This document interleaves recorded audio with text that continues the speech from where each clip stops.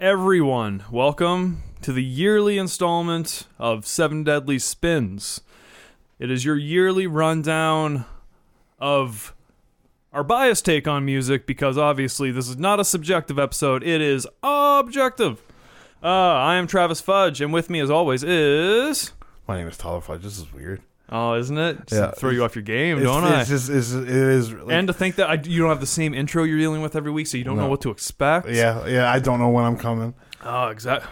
I don't know when I'm coming anytime, man. True, it's usually true. fast, though. Yeah, it's usually ill-timed. Ill-timed. And not like this podcast, though, because this is well-timed. It is well after the year of 2023. Yes. As we speak, it is January 12th. We have had time to digest the year that is 2023 in music. Another great year, I would say. Once you check out the rundown of our favorite albums this year, or lack thereof, you'll see that opinions and times and the industry changes. And with streaming platforms and the death of the CD and the cassette and the ever slow death of vinyl that probably will never die and will probably get a third resurgence. 98% of vinyl sales are rock music. I'm not surprised. Yeah. I'm not surprised. Hip hop heads, though, I would totally vibe with like a hip hop R&B vinyl collection. Yeah. But yeah. I mean, It might not be 98%. It might be and like... I bet you like anyone that's like into like anything like pop, folk, or like rhythm and blues, they probably already got their collection that they had for when the albums came out, right? So they're not purchasing any new rhythm and blues. They already got all their fucking rhythm and blues that they want. So That's fair. Yeah. that's just my perception, but who am I to judge? There are many hipsters in this world that love vinyl, including myself, but that was years ago. Anyways, we got 7 albums for you this week. Okay, sorry, I was extremely wrong. 51%. 51. Is That's rock. 98. That's not Second 98. biggest is R&B and hip hop, which is 17. Mm-hmm. So yeah, What's the other? that's all it says. Just other. Yeah. They didn't classify it. All right. Yeah. That's fair. I wouldn't expect anything else though. Rhythm and blues, hip hop. Yeah, rock. it makes sense. Yeah, that makes total really sense. does. That's the youth right there. Yeah. Other than like EDM, I don't think that they're gonna put out vinyls. So we got 7 albums for you this year. We don't have 7 deadly stories. We got 5. It's enough. But you know what? That's not a bad thing. You know, like I enjoyed the news segments last year. I enjoyed talking about Taylor Swift's utter dominance in the world of music. I enjoyed talking about, oh Lord, what else did we get? Neil Young and Joe Rogan, and then the rest. I don't remember anything. I think I talked about Taylor Hawkins. That was a big one. Oh, I'm sure. Yeah. But other than that, I think that is it. So I got some more positive stories this year. I wouldn't be able to say a goddamn thing.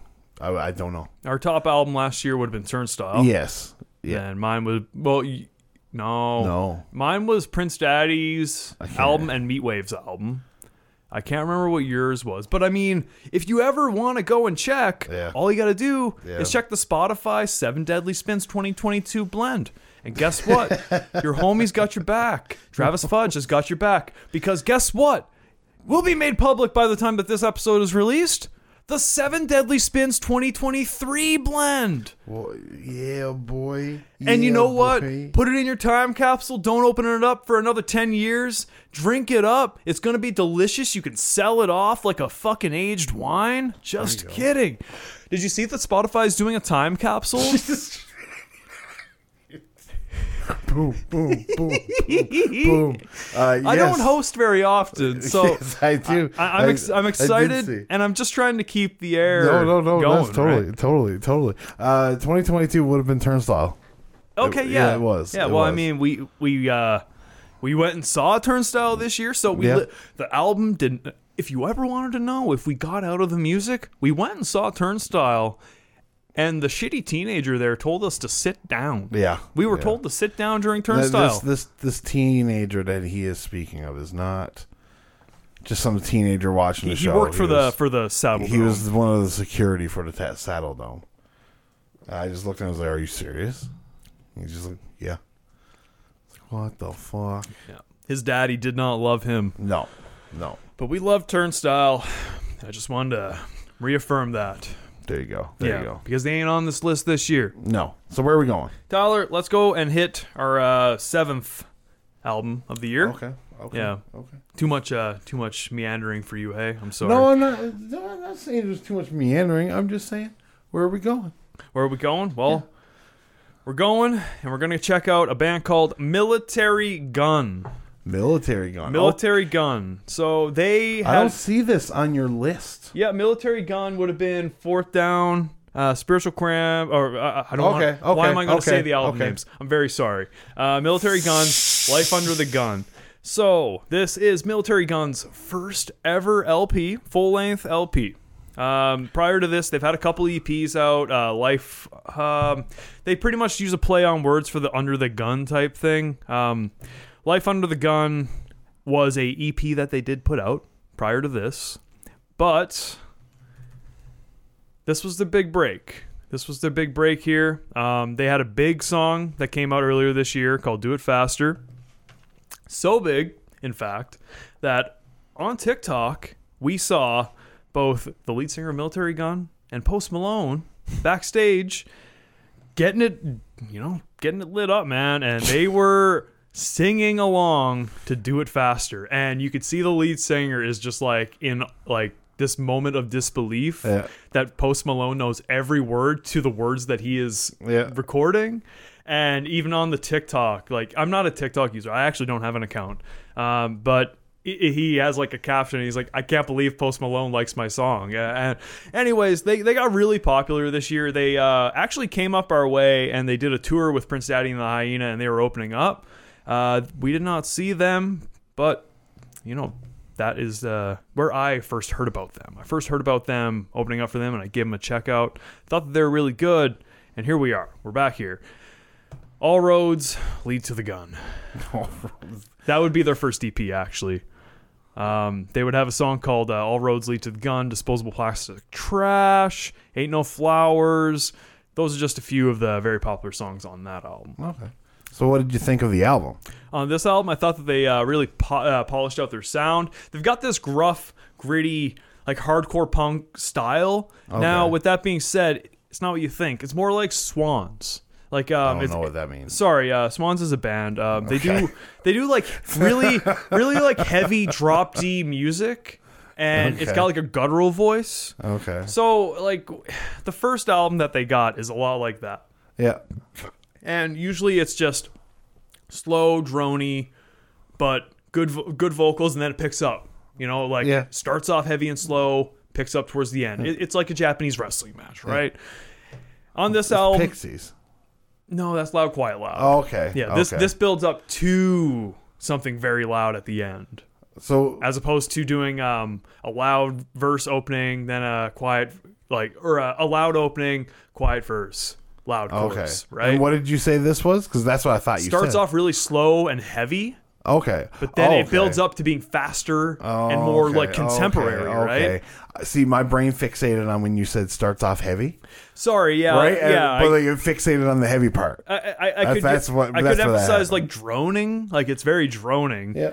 And like, you're talking about like sludge metal or like very sludgy in a way, I would say. And on this album, the new one, you can tell that they definitely got a producer. It feels like it anyway. Okay, I do know that the guy does have a lot of irons in the fire, the lead singer to this band.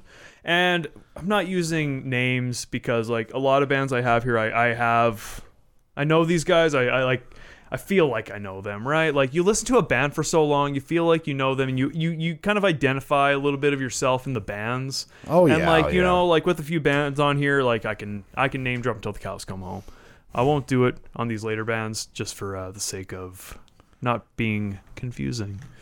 But anyways, I would say some songs on here that are worth a listen. If you've never heard of Military Gun, I would say Do It Faster and Very High being the top singles on the album, more catchy. And Do It Faster, that's the one with the Post Malone That's video. the one that Post Malone really enjoyed, yes. Yeah. Very High is also incredibly catchy. And that's pretty much what it is, right? It's like more so... I wish I could compare them to something, but I think that that's also a good thing that I can't. They're very kind of original. Yeah. They have a different sound. Like they definitely sound more contemporary, but they still stay true to their roots, I find.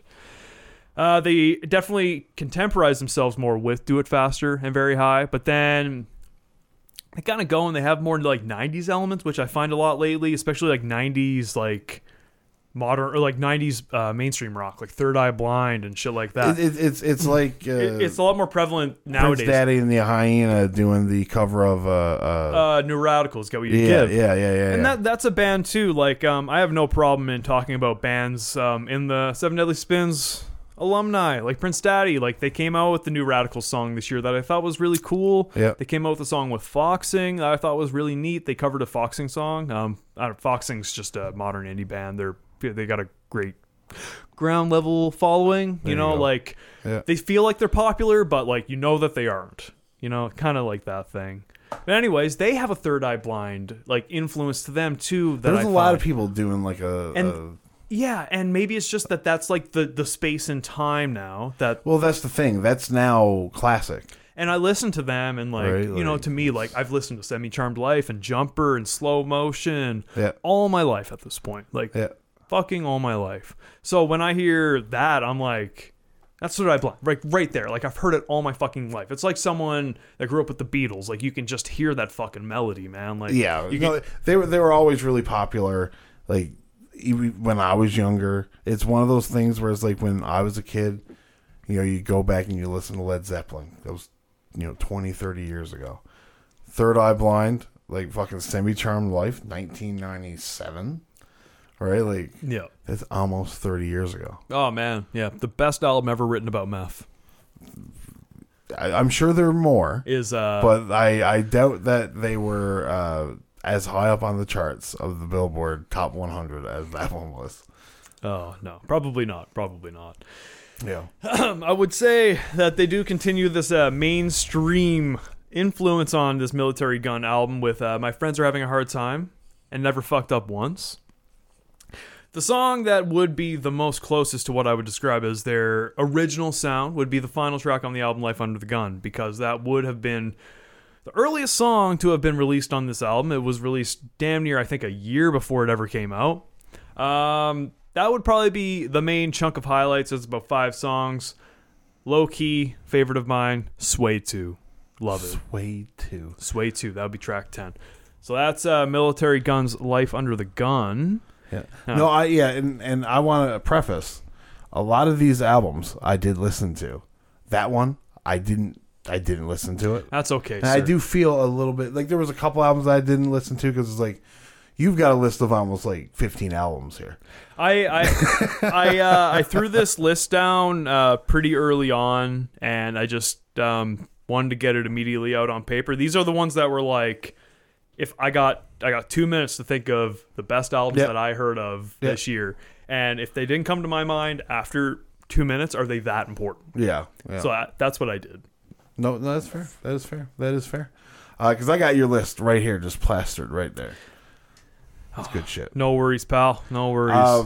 Let's see here. My number 3, or what did yours be? Number 6. Number 6. Sorry. I feel like a fucking loser. It's going to be Blink and You'll Miss It. It's an EP by Kenny Hoopla. The Seven Deadly Spins 2021. Oh, this was your main album. Was Kenny Hoopla's? Oh my god, yeah! What a Survivor's Guilt. Fucking great album. It is. It's a fantastic album. And Estella. I'm covered in lime juice. I don't know what that is though. Estella. I'm covered in lime juice. I'm covered in lies. I'm covered in lies. Yeah, it could be really. But like a lot of the lyrics, like as I get older, I just fucking make up the words if I don't know. But anyways, this is a 3-song EP.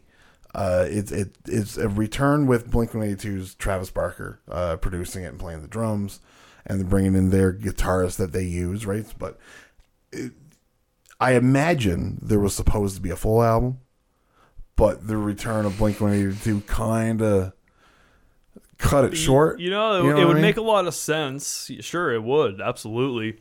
Because like he did have other songs come out like this year, like You Need a Hit and shit like that, right? Which is like one of the most played songs that I played this year. It's a great song. What a fucking it's killer in my track. top 10 on my and you know what? I Spotify. kind of feel like that song might have something else to it. Like, you listen to the lyrics of that song, and it's almost like he's telling a story about something that actually happened to him, right? You honestly, like, it was only because I've gotten back into when I was going through and finding my albums or my picks. Yeah. I was listening to this and I was like, you know what? I am going to throw this in because like I was hovering because it's only 3 songs. Yeah. But I'm like, you know what, man? Like, I don't care. It's this is what I liked the most. You know what I mean? And it's just like I'm going to do it. So like I go back in and I'm listening to Survivor's Guilt again, and I'm just like have Spotify with the lyrics. Mm-hmm. I'm just like, God damn, okay, fair enough. Like I didn't know this and blah blah blah blah blah. And, right, and it is surprising because like it comes off as just like, you know, catchy pop punk. Oh, absolutely. But, you know, when you listen to Kenny, you can definitely tell that there's something more there. Oh, yeah. Because out of the big group of that pop punk revival, I would say that he's definitely the most authentic or identifiable. He doesn't seem as manufactured. Absolutely. That's a great word. You know what I mean? Yeah. Like he's really quiet. He doesn't speak very often. You know what I mean? Like hearing him tell the story about Travis Barker just sliding into his DMs and just be like, "Hey, do you want to work?" And it's like, "Oh shit, wow!" Right? But no, it's 3 songs: "Sabotage," "Marry, Fuck, Kill," and oh Jesus Christ, what is the other one? T-shirt. It would be Marry, Kill, Fuck, actually. Marry, Kill, Fuck. Yeah. Marry, Kill, Fuck. Would you please pick one? No, all 3 of them. You know, like being pleasantly surprised when turning on this album or this EP and Sabotage not being a cover of Sabotage. I thought the same thing I was myself. so happy. I was like, oh, good. This is not a cover. Awesome. And I really like the Beastie Boys, but no, I'm very okay with not hearing another cover of Sabotage in my life. Everybody has covered Sabotage, right? If Sabotage. It's true. It has become a Sabotage. But no, it is a shame that I'm sure like the time constraints of Blink-182 cut this a little short, because I would like to have heard a full-on album, because he hasn't released a lot since Survivor's Guilt. Just a couple singles and EPs, but you know, all of them being pretty fucking good. Like Dirty White Vans is good. There's a big difference though without Travis. A big difference. I have an idea. Maybe it was his finger when he broke his finger. You know, like maybe. maybe that was like Could the be. one grace period in time where he had like extra time to yeah. do something in between like the big tour and the album releasing. Could very well be. He was like, "Look, man, you only got the 3 songs I did for you. I'm sorry." Yeah. Like, Yep. I'm going to Europe, man. So yeah. Yeah. Who knows? Yeah, that's that. I mean, who knows? But yeah. But yeah, no. It's hopefully there's something new coming out in 2024. I'd like to get a full EP, because I really did enjoy Survivor's Guilt a lot. Like more like for somebody that had no idea who Kenny Hoopla was. Well, yeah, absolutely. He was just so fucking good and sharp and like just really catchy. And I don't know if it was 2019 or like later than that when How Can I... Oh my God. What is the song? How Can I Live when the fucking... Something about my body living next to the side of the road or something like that. Yeah, she's gonna cut my head off. Well, and then realizing that, this is the band, this is the guy that fucking Colton Kelly was trying to get me into. Oh, Colton Kelly was trying to get you into him? This was his song in that one... right? Like when but we did... you knew the song when we saw him. Not the first time. At he used that for the first Clandestine Society? No, for the Love Pro Wrestling. Yeah, we did. I didn't know. You pointed it out, didn't you? No. He came. I remember him coming up to me as like, maybe it was Clandestine Society. There was a show that he played that song and he came up to me and asked me about his song. I didn't know what it was. So it came out in 2020. How will I rest in peace if I'm buried by a highway? Then it would have been in Love Pro Wrestling then. Damn, that's fair. I remember when I heard it, I'm like, damn, that's fucking Kenny Hoopla. Like, I didn't know. I thought it was. Know. I found out. Survivor's Guilt is when I learned about. Fuck, Kenny that's Hoopla. fair, man. I didn't know that. I found out about him fucking probably pretty close when this came out then, because I remember working fucking COVID shifts at fucking Browns, man. And of all people, fucking dipshit told me about him. And yeah, so anyways, fucking Kenny Hoopla, and I've gotten weird people in Kenny Hoopla. Like there was a girl at a place I worked that got really into Kenny Hoopla. He's fucking catchy, man. Well, he's very and catchy. not to mention, like, I find he's got this like branching. Like a lot of his songs, like I wouldn't say are like for everyone. No. But then like I don't know, like Smoke Break. I love Smoke Break. Yeah. Like that's a really funny song to me. Yeah. Like whatever. It's funny to me. But then fuck. You got more attention than Ferris Bueller. What song is that? You do you know like Yeah. got no sense of humor. I just don't feel like that's the tune of it. Fuck. Whatever, Tyler. Either way. 9 to 5, Love Me. Is that probably what it is? Quit your 9 to 5, love me. Anyways, no, I gotta stop singing because Whatever, man. either way, and it's not even the album. But anyways, yes, blink and you miss it. / you need a hit. The Kenny Hoopla was like five tunes. It's Tyler's number 6 is The Year of Kenny Hoopla. Yeah, Kenny Hoopla 2023. Which is not bad, Like, it's like, if a dude didn't release a lot, but his quality of work is really good, then I think it should be recognized, right? Yeah, and like it goes to show, like there's some things change in the music industry, and not everything is like to be your favorite album of the year. It doesn't have to be a full LP. More on that later, man. Like, not about the favorite album of the year thing, but this is not my only one. This isn't the first time that this happens. No, and I would say the best quality of work, to a degree, would just be releasing small EPs all the time. Those that release the small EPs, man. They're not trying to pump out a bunch of filler tracks. Nope. They're releasing fucking hot fire in 15 minutes. Yeah. And it's awesome. So I like to see that. Not everybody needs to be fucking Buckethead or Frank Zappa or King Gizzard. Or King Gizzard doesn't need to be King Gizzard. Like, quite frankly. No, that's a little much, right? Like they could maybe just like... But they just want to do everything. That's the thing. I know. They want to do everything. They don't want to be stuck in this thing. Like, they've left psychedelic rock behind, apparently, and just when they want to do rock, they just do fucking thrash metal. I love their thrash metal, but you know what? Jack of all trades, master of one, though oftentimes better than master of one. Yeah. No, the Nonagon Infamy is... Or Nonagon That would be your Infinity. goat, yeah. That is the peak. Cresting with fucking quarters because the river. You're a big fan of and the river. every song is 10 minutes and 10 seconds long, and there's 4 of them. So every song is a quarter of the album. Yeah, right. Just quarter. Like, their play on words for their titles are awesome, but like, like calm the fuck down. Maybe like I might like more of your albums if you only made a few of them at a time. But then maybe they might be just way too off kilter all the time, and I'll never. You go 10 years before you get a King Gizzard album you like. You know what? Yeah, and there's something to be said about maybe just going back into their library, checking out a few of their albums that they put out. Yeah. Like, you know what? In a million years, would I think that I would have liked Flying Microtonal Banana? But it's awesome. You mentioned Nonagon Infinity. It's that and then Flying Microtonal Banana for me, because like Billabong Valley. Oh, that is the best. And then like King Gizzard song. Just like so much more though. Like there's a lot on that album. They've got so many like songs. Rattlesnake. Yeah. Like, man, I created a fucking meme at my job about Rattlesnake. Like I played it so much that one kid's like, I thought that they said battle snakes. Battle snakes. Battle snakes.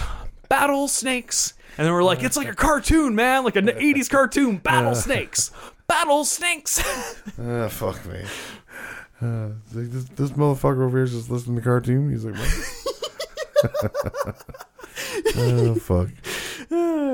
Right. So let's. Where's the news? What's going on? Where's the news? Where's the news? All right. Well, I'll get to the most grim one first. Oh god. Okay. So this year is something that I never thought I'd ever fucking see in the news, man. I thought that we figured this out a long time ago, but 18 years from the death of Tupac Shakur.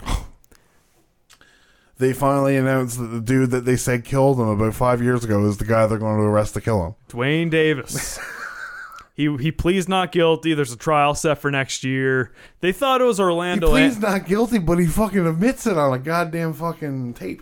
Oh, well, snitches are bitches. No, you know the documentary I'm talking about? I thought it was Orlando Anderson that admitted it. Oh, maybe. Because that's who I thought was the last suspect that they got really like hard into.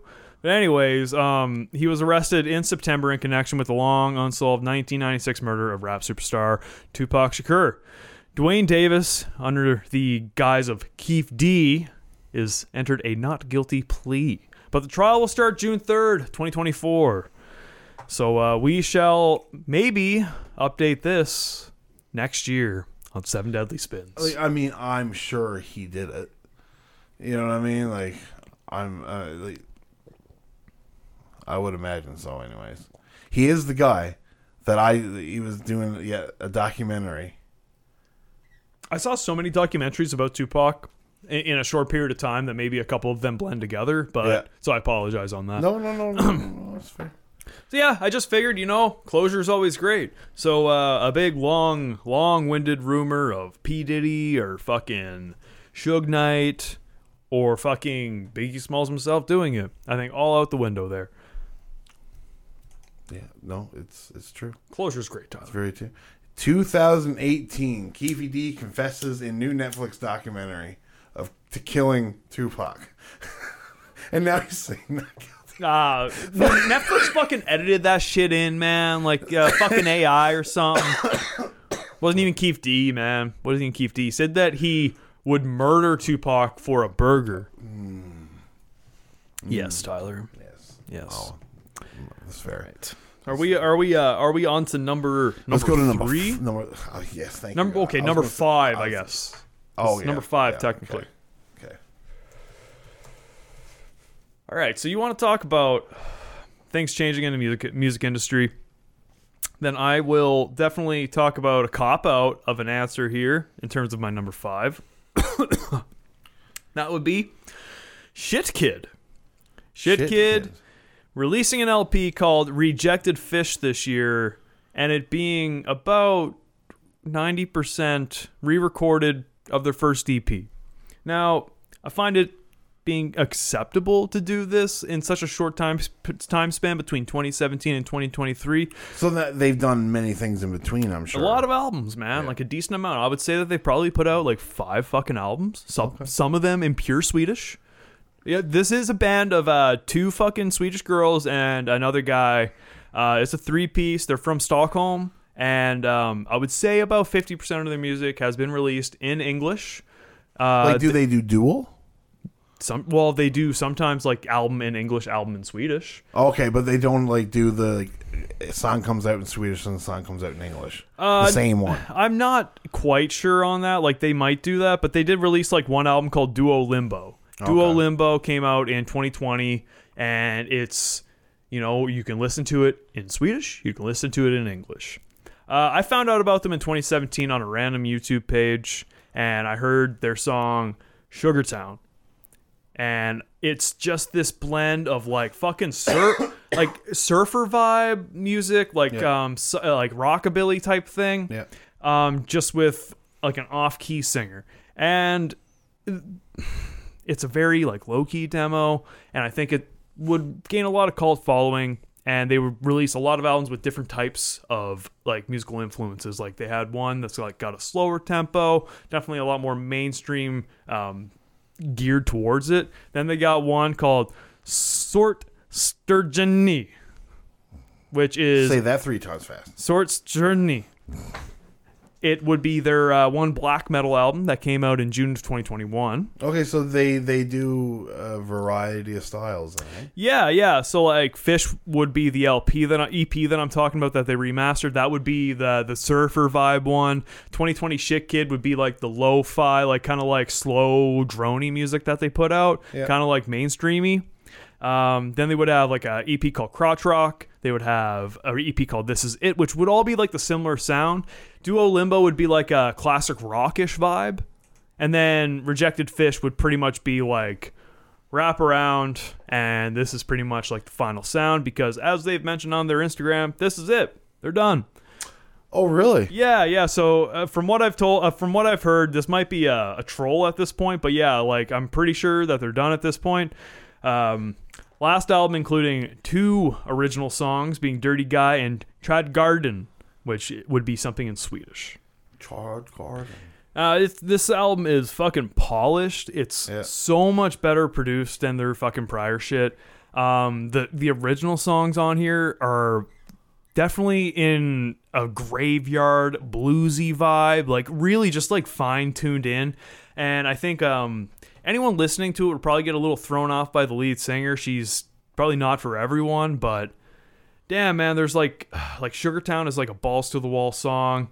On a Saturday Night is just a fucking bop that you can fucking go to. Like, man, you drive out of town and fucking that's just like a highway song. Like, to you, right? I will say that because like I didn't listen to this whole album, I will admit, but I did listen to probably the bulk majority of it because it's a very quick listen. It's not long. No, it's not. But I will say, Sugartown is the one song that was like, well, it's that riff, man. Like that riff is very good, and it reminds me of like a Pulp Fiction song. Like, oh yeah, you get it, like because like there was a little while ago, I remember being into a lot of like the surfer rock. Like, I can't remember what that band was, where it was just like the guy drummer and the girl. I can't remember, but like they were like super sick, and everything was about cats and shit like that. I can't remember what it was. Can't remember, but it was I was into them for a while, and like there was a few more other bands like Clean Spill. Oh yeah. Where, like I don't know if they've done anything recently, but I was really into Clean Spill for a bit. Just that low key California vibe, you know what I mean? Yeah. But yeah, I understand what you mean by when you say like she's not for everyone. Oh, absolutely. Like she's not a traditional voice by any means, man. Rather shrill, if you ask me. I would like to just mention one like if you don't make it to the end of this album, check out Two Motorbikes. Check out Two Motorbikes. The song from the original EP definitely is not for everyone, but my goodness, do they ever fucking improve. Turning like just something that could be classified as chicken shit into like a fucking cordon bleu. Like it's just much better anyways, man. Yeah, hey, you know what, man? I don't know what. So now I'm because I didn't know this was a re-recording. Dirty Girl and Trädgården. Yes. Are they new songs? Those are the new ones. Those are the original ones, yes. Because like they also don't have a distinguish between studio version and not. Oh, on Bandcamp they do. Oh, okay. Yeah. Okay, because like on Rejected Fish on Spotify, I'm looking because I wanted to compare the two albums. Yeah. Right, because I just wanted to see. All you'd have to do is check out Fish and Rejected Fish. Yes, and that's why I went down to Fish, and I was like, okay, because I wanted to see like these guys don't say are they on that other album? So I imagine because like this album, I will say, not everybody's going to be like, yeah, that's my shit. I can imagine that the original album it would turn more people off just because, and it might, you know. I've never heard it though. That's to say, like, as I joked. It's not objective. This is purely subjective. That's why, you know, like maybe Seven Deadly Spins isn't for everyone because you're not going to hear about a lot of albums that you really know. Like I don't know. I expect you to talk with Lana Del Rey. She's not in my numbers, but. Yeah, like we could. I mean, like we don't have to. Like this episode is going to go long enough. We don't need to go into depth on every album. No, I'm not going to go into depth. She'll be hit up in the honorable mentions part, I'm sure. Yeah, but that's about as close as it gets, right? Like what I mean is like, you know, I find music so interesting because, you know, all these bands that I used to like, you know, like sure they put out great stuff, but like the fun part to me is like finding the shit that stands out that like no one knows about it. I don't know, that's just the excitement part is like finding something new that no one knows about. Like you got a lot of shit on your list that I've never heard about. Oh yeah, no, like, I don't know how I find music. I listen to my release radar, which is ruined because I ended up listening to a lot of pop punk, and now it's turned it all into whiny fucking new pop punk. And I'm just God! Every song on my release fucking radar neck sounds deep the same, shit. right? I'm just like, oh my Jesus Christ. But yeah, no. There's different things. Like things catch my eye on YouTube, and I'll look at it and just like, oh, well, this is pretty dope. I can listen to this full KEXP fucking thing, or whatever, I used to really enjoy that. I found a lot of bands through the Audio Tree sessions and KEXP, and what was the other one? Tiny Desk Room? NPR? NPR's Tiny Desk Room. Yeah, that would have also been a really fun show, too. Yeah. The Turnstiles. Tiny Desk Room was fucking... I think I found out about Idols through Tiny Desk Room. Oh, really? Because they did Never Fight a Man with a Perm in the Tiny Desk Room, and these dudes are just like so intense. Yeah. And they're doing nothing, right? Like it's so quiet. Yeah, no. My number 4. I guess our number 4, my number 3. I guess my number... Don't worry about it. You're number 2. Next up. Yes, that's right. Next up is going to be album I Love You by Teen Jesus and the Gene Teasers. It's a great name. Like I have no idea how I came across the song. It was just on my Spotify.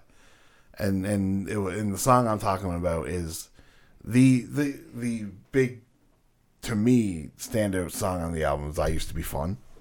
Oh, I Used to Be Fun. Yeah, it's man. so goddamn catchy.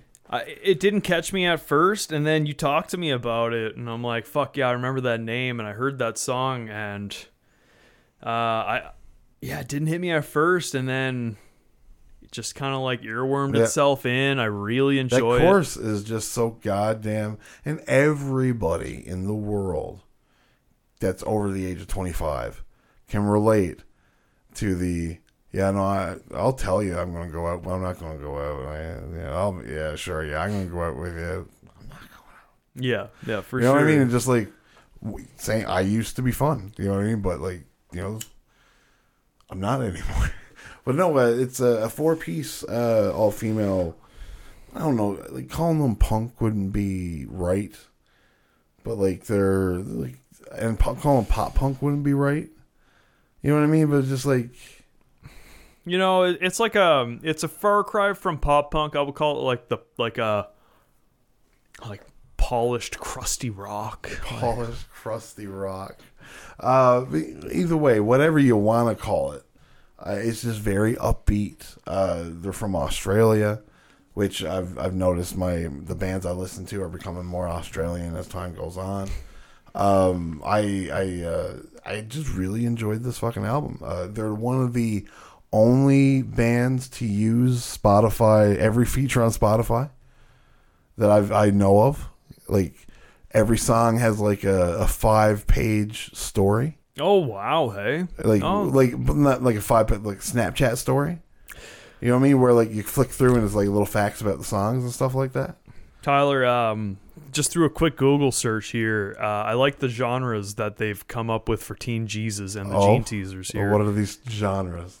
Well, bubblegum pop, ear-bashing rock, and thunderous punk.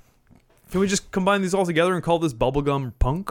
Like, realistically, bubblegum punk. This is what this is. Yeah, easily. I think so. It's so catchy, and like, there's nothing like. And when you say bubblegum punk, I feel like it would give it like a really negative connotation.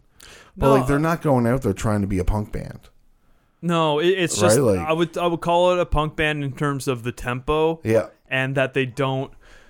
I wouldn't call it rock. Like, I don't know. That's just how I would perceive it. That would be it. You ever heard the band Regrets?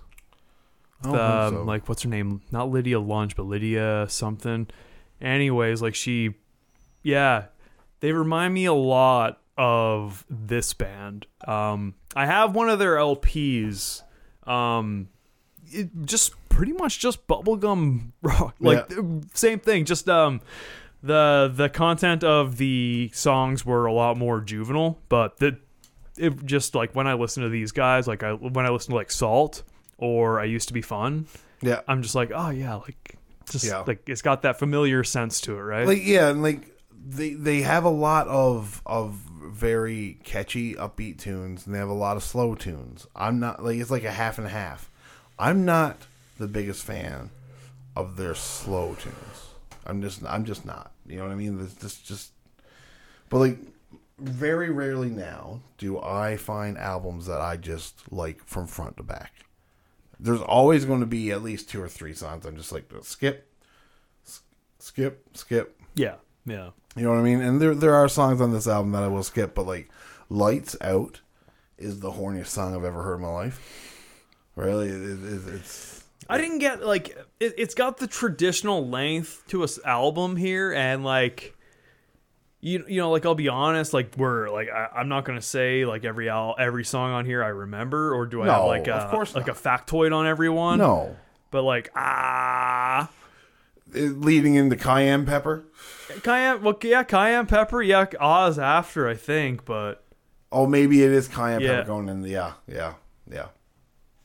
That was actually the first song that got him any traction in Australia. Cayenne Pepper? No, Oh, really? Oh, cool. Yeah. Cayenne Pepper is the one beforehand. Yes. That was released originally in 2021, actually. Damn! Wow. Those, just kind of like military gun vibes. Then you put your leading EP song onto your LP. Yeah. Well, gotta love it. Why not, right? Why not put the good shit on the fucking big one, right? Yeah. Why not? Yeah. Nothing wrong with that. Treat Me Better is a good one that I really liked. It's upbeat. I like it. I can't remember. I used to be fun on one of the Music League playlists. And I can't remember. It was one like something about like upbeat or whatever. I used that one and I got a lot of points for it. And I was like, fuck yeah. It's pretty upbeat, man. It is. That's my number 3. All right. Let's get into some more news. Thank God we're not doing wrestling. Not seeing anything published by Dave Meltzer. Nothing by Sean Ross Sapp. No Twitter drama. Jeez, I love it, man. I know the reputable ones. What's the reputable journalist on exclaim.ca? Fuck. All right. So Firefest. Wait, that was a long time ago. Firefest 2. There was a Firefest. There is a Firefest 2, or there was? There wasn't, was there? The end of this year, there will be a Firefest 2, proclaims Billy McFarlane, the creator of Firefest 1. Wow. So he has produced a 50-page plan to launch another Fire Festival. This is after he served 4 years of a 6-year sentence after scamming everybody. He pled guilty to defrauding investors and scamming ticket buyers with 2017's disastrous Fire Festival. Do I have to talk about Fire Festival? No. We all know about it. Ja Rule baby knows about it. So, Fire Festival 2 will be happening next year, and the tickets have already went on sale, and the first round of tickets have sold out very quickly. Wow. Each ticket has costed $500, and they will apparently be releasing in batches for the rest of the year until they reach the absolute steal of a deal of a ticket price that is $7,999. As I can see, there is no date for Fire Festival 2. So these people are currently paying for a festival that there is no date for. No. So unfortunately, I mean, we're going to have mother's birthday. They're all doing it just so they can get Netflix famous on the next disastrous documentary. Yeah, so they can get stranded eating fucking processed cheese on a piece of bread. The question is Blink-182 going to opt in for this one like they did the first one? Did they opt into the first one? They were announced, and then they canceled it when all the shit happened. Really? Yes. Well, they probably just didn't even know that what was going on. I was like, yeah, sure, we'll take that booking. Yeah, so anyways, I would love to keep my eye on what happens with this for the next year, because I remember this Fire Festival thing just being absolutely bonkers. Like, how in the fuck has this been so ill-conceived? Like, wild. Absolutely wild. Okay.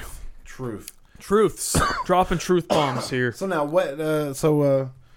So we're getting down to the nitty gritty here. Yeah, so I got one album. How many more albums you got? Do you want to talk about? I got one more in depth before I can go. I'll go into like. You got one more in depth. Yeah, like, you know what I mean. Okay. I got. I got one more before we go to the album of the year. I got 3 of your albums up, so I wonder which one it is. I really hope it's one that I'm thinking of. If it's not, then I'm going to talk about it. But I think it is. I'm just kidding, Tyler. Just kidding. Either way, it's your first. I am going to talk about here, number 2 on my list, Spiritual Cramp's self-titled full-length debut. Once again, just like Military Gun, they've had a slew of EPs for a damn near while here. This album, though, pretty much is like the final product of all of these like EPs that they put out that are like Hives related, like old school. Really? This is like a compilation almost. Not a compilation, but they re-record. But it's also no. I would say like this is like them dialing. Like this is like it, man. Like they fucking like this is the sound. They've played around with shit and like slowly they've gotten to this fucking place. Yeah. And like when this album came out, man, and I've heard what was it, Talking on the Internet and Better Off This Way. Oh, those 2 songs are fantastic. Like those were the leading singles, and like I remember hearing it, I'm like, whatever direction they're going in, whatever production choices that they're taking right now are fucking perfect, like dialed right in. And like I find that this band, their whole discography is great. I found out about them with their Here Comes More Bad News EP. They have a song called Earth the Mic on there. Fucking killer track, man. It's just so great. I love the dude's vocals. It reminds me of something that Punk Rock Hives. Punk Rock Hives, absolutely. Yeah. And then they got like this Clash vibe to me. I remember you showing me this band. Yeah. It was like a while ago. Not even too long ago, probably a month or 2 ago. Maybe, yeah. And when I was going through your list and I turned it on, I was like, oh, it's Punk Rock Hives. It's that band. Yeah, that's what you told me, and I couldn't unsee it after that. It really is, and especially in the year where the Hives came out with an album too. Yeah, and it's like these guys, like I dig them. Like I dig him. I dig their music videos are great. Their music videos are awesome. Yeah, right. Yeah, he's got so much energy. Very charismatic. Like there's so much like energy and like you know what? Like I'm speaking about the music itself. Like the music's fucking sexy. You know, like no, okay, like. This is like something that I find is like really important. It's like I think it's a big thing that makes Blink-182's album that came out this year really great is that it's like it's fucking sexy, right? Like Fell in Love, like fucking great. Queens of the Stone Age, like fucking sexy music, man. I can understand what you mean by Queens of the Stone Age. I don't get it with anything else, but like whatever. Fair enough. Okay. To each their own. To each their own. Maybe I just have. But I mean, like I'm also like Aspie in that way. Where like the latest playlist for Music League is songs that sound like winter. I'm just like, what the fuck sounds like winter? Something desolate, depressing, like, slow. Like, what the fuck? I'd put on like a Golic or something like that. Oh, yeah, sure, man. Maybe Jim knows who a Golic is. Maybe I don't know. I don't know, but like I don't think Jim would be listening to this. Yeah, fuck you, Jim. Well, I just don't think that. You bitch. I just don't think there's an album on here that he'd like. That's all I'm saying. Well, either way. Yes, either way, Tyler. Spiritual either way. Cramp, yes. Spiritual Cramp, I think, put out almost my favorite album of this year, man. Fucking so close. It was an immediate number 2 when I heard it. It was hard to be like, damn, man, there's a lot of albums that came out this year, and I wish they could have made the list. But Spiritual Cramp was so fucking good, man, from start to finish. 26 minutes of fucking fury. Like, Blowback, Slick Rick, Talking on the Internet, man. Like, fucking great songs. Like, then there's, like, just fucking, I don't know, man. Everything is so anthemic, and it just is, like, one of those things that I really like about music is the, big chanting choruses, stuff like that, man. And I find that, like, there's another band that you had on your list that does it. That's amazing. That I like got really into, and I find that they do it here. Like, man, like these songs are just like I want to be at their concert, and I want to fucking yell these lyrics, man. Yeah. Yeah, no, I get that. Yeah, no, it's they're a fun band too. Like, and as I don't know, as I get older, I guess like I use music as more of a way to just have fun. Absolutely, you know what I mean? yeah. So like I don't listen to a lot of drony music anymore. You know what I mean? Like it's music that I want, to feel uplifted, upbeat. And if it's going to be a fucking Olivia Rodrigo song, so fucking be it, dude. Yeah, I don't think it should matter what kind of music makes you happy. Yeah. Like I think music can like do a lot of shit to you. Like I don't think it has to be so black and white to be like sad and happy. Yeah. Like I find music can like challenge me, right? Like I put on music when I'm like trying to be productive and like maybe listen to like something that might be more out of my comfort zone when I'm like doing something that's not driving, like, yeah, I don't know. That's the fun part about it. That's the fun part about it. I guess my number two. I don't know. My runner up is a better way to say, because like not saying this is better. It's another EP. That's Life by Fidlar. Ah, yes. Oh, okay, that's not the one that I was thinking you're talking about, but yes. Yes. Just to be nosy, what was the one you thought? Chousand. Oh my god. Damn, man. Damn. Pup but not. Yeah. I fell in love. Fucking fell in love with that band, dude. Slow Burn, Ego Stroke, Laugh When Life Gets Worse. What a band. What a band, he says. But Fidlar, though, That's Life. They outside of like That's Life, which is what, 6 songs, is it? I think it's all it is 6 songs. So you got FSU, Sand on the Beach, Taste the Money, Centipede, That's Life, and Sand on the Beach. You said Sand on the Beach. Okay, so 5 then, I think. On Drugs. And On Drugs. Okay, so 6. Well, yeah, no, like my 3. Ironically enough, there's I like the whole album, but there's 3 real big standouts, and it's honestly like the first 3, because they released this like 3 songs block, right? Like, or did they do one at a time, but then release the 6? They released everything, but On Drugs and That's Life. Okay. Separately. So they released 4 songs all separately with all music videos. Yeah, but like, well, Taste the Money had a lyric video. Oh, it doesn't really count. There's no production gone into it. Centipede, On Drugs, and Sand on the Beach. So like, Sand on the Beach was, I think, my second most listened to song of the year. Sand on the Beach is special. It's great. The video is impeccably funny. Yeah, it's a play on like a shitty soap opera, and all the guys play the girls and both the guys. It's very, very fun. Can we talk about That's Life for a moment here? Well, that's what we're doing. No, I know, but like, look, man, like, Fidlar's got history on this podcast. I had a whole episode on the history of this band, and I like that it's full circle. How now we can talk about an album I never thought would come out. Right? I thought that the band was done.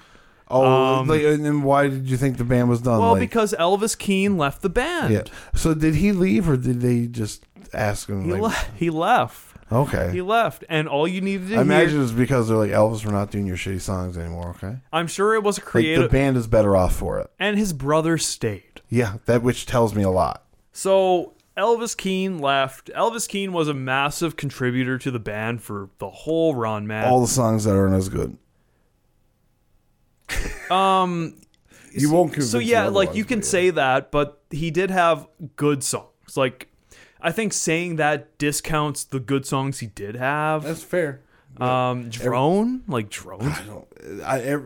It's okay. It's like, but like, I don't. But for me, it's like, that's not what I'm listening to. White on White, like White on the first album, is really good. Now, like, I get what you're saying, but I like the other guys' songs. Like, I get that. That's the ones I like. That is definitely like a Tylerism, where it's like, I'm gonna say like a nice thing about you, but it's gonna be not nice. Like, like, it's just the album songs that aren't as good. Like, that's it. Like, songs aren't bad, they're just not as good. Yeah. Like, it's like when he starts singing, I'm just like, yeah, this sounded like one of your songs.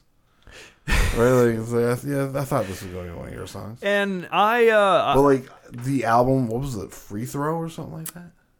Almost Free. Almost Free. So that I fucking hate that album. All right, so Almost Free would be the gap in between Two. the last podcast and this one. Yeah. Right? So Almost Free came out, and it was the Elvis show.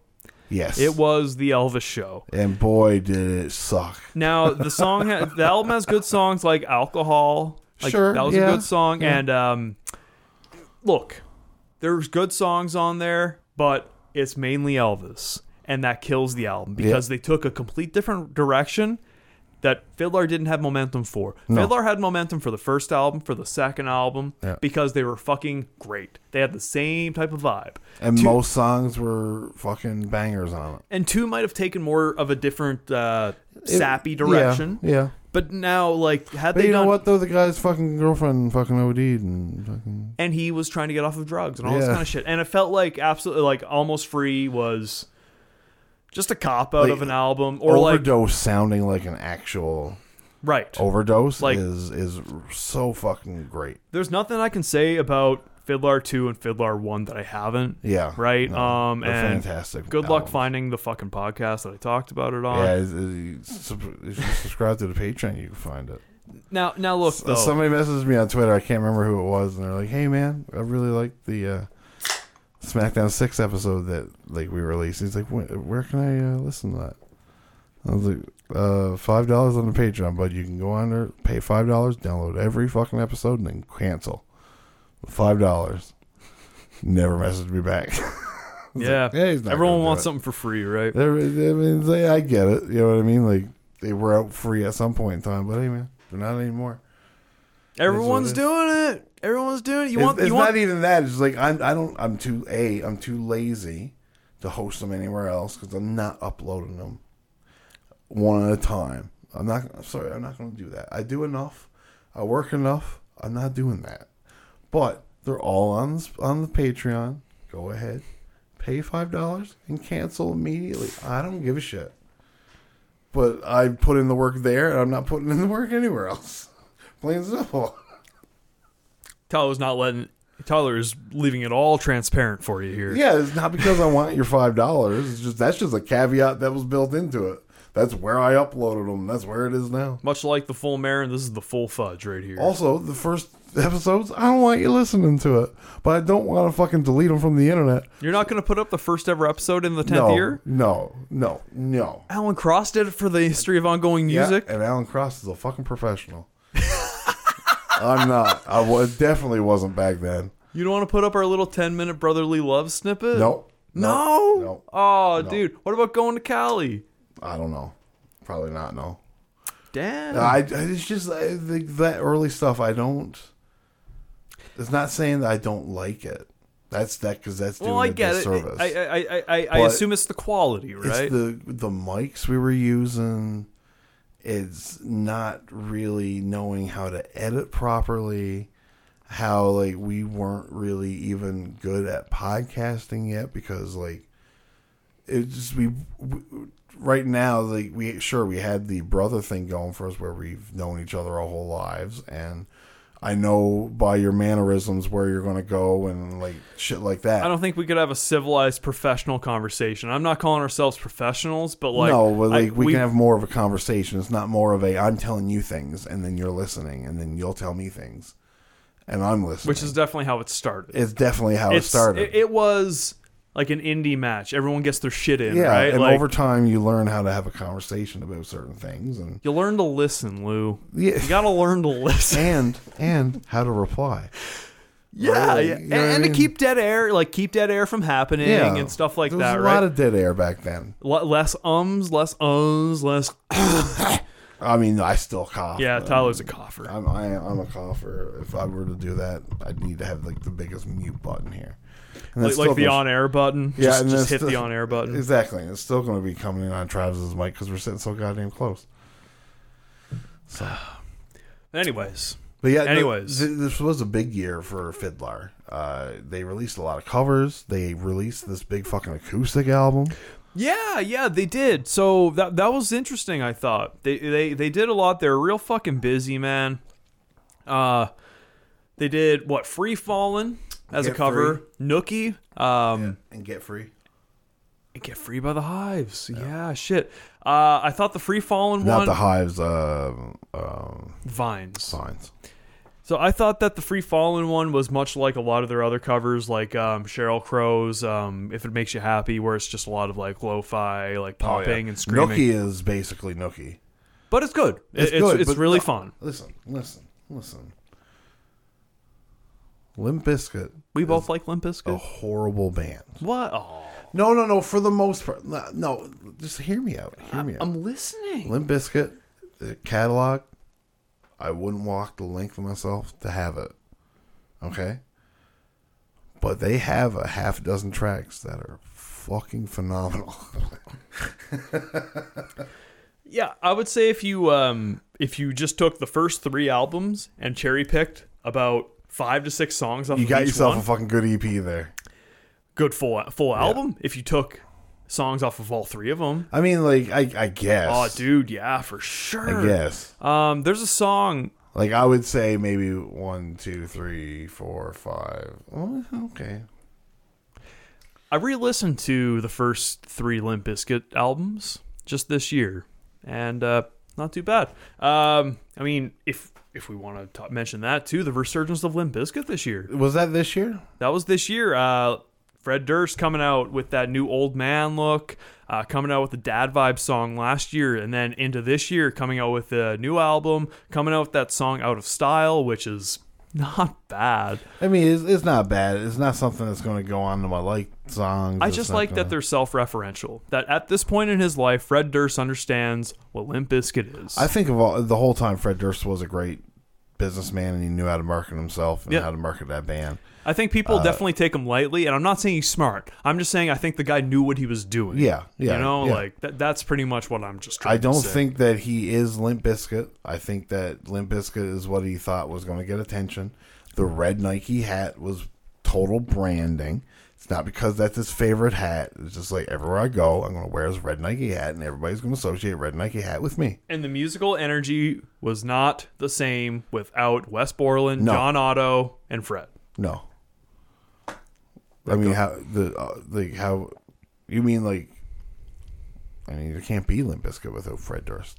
I mean, all 3 of them together. Them 3 together is like what made Limp Bizkit great. I'm not saying that like Fred ever left the band or anything like that, but you know when Wes left after the hot dog flavored water album, it ruined the band. It was not the same. No. John Otto leaves, not the fucking same. I didn't even know he left. When it's just Fred, like what the fuck you got, man? You got Eat You Alive, Build a Bridge, Behind Blue Eyes, the worst of Limp Bizkit. Crack Addict.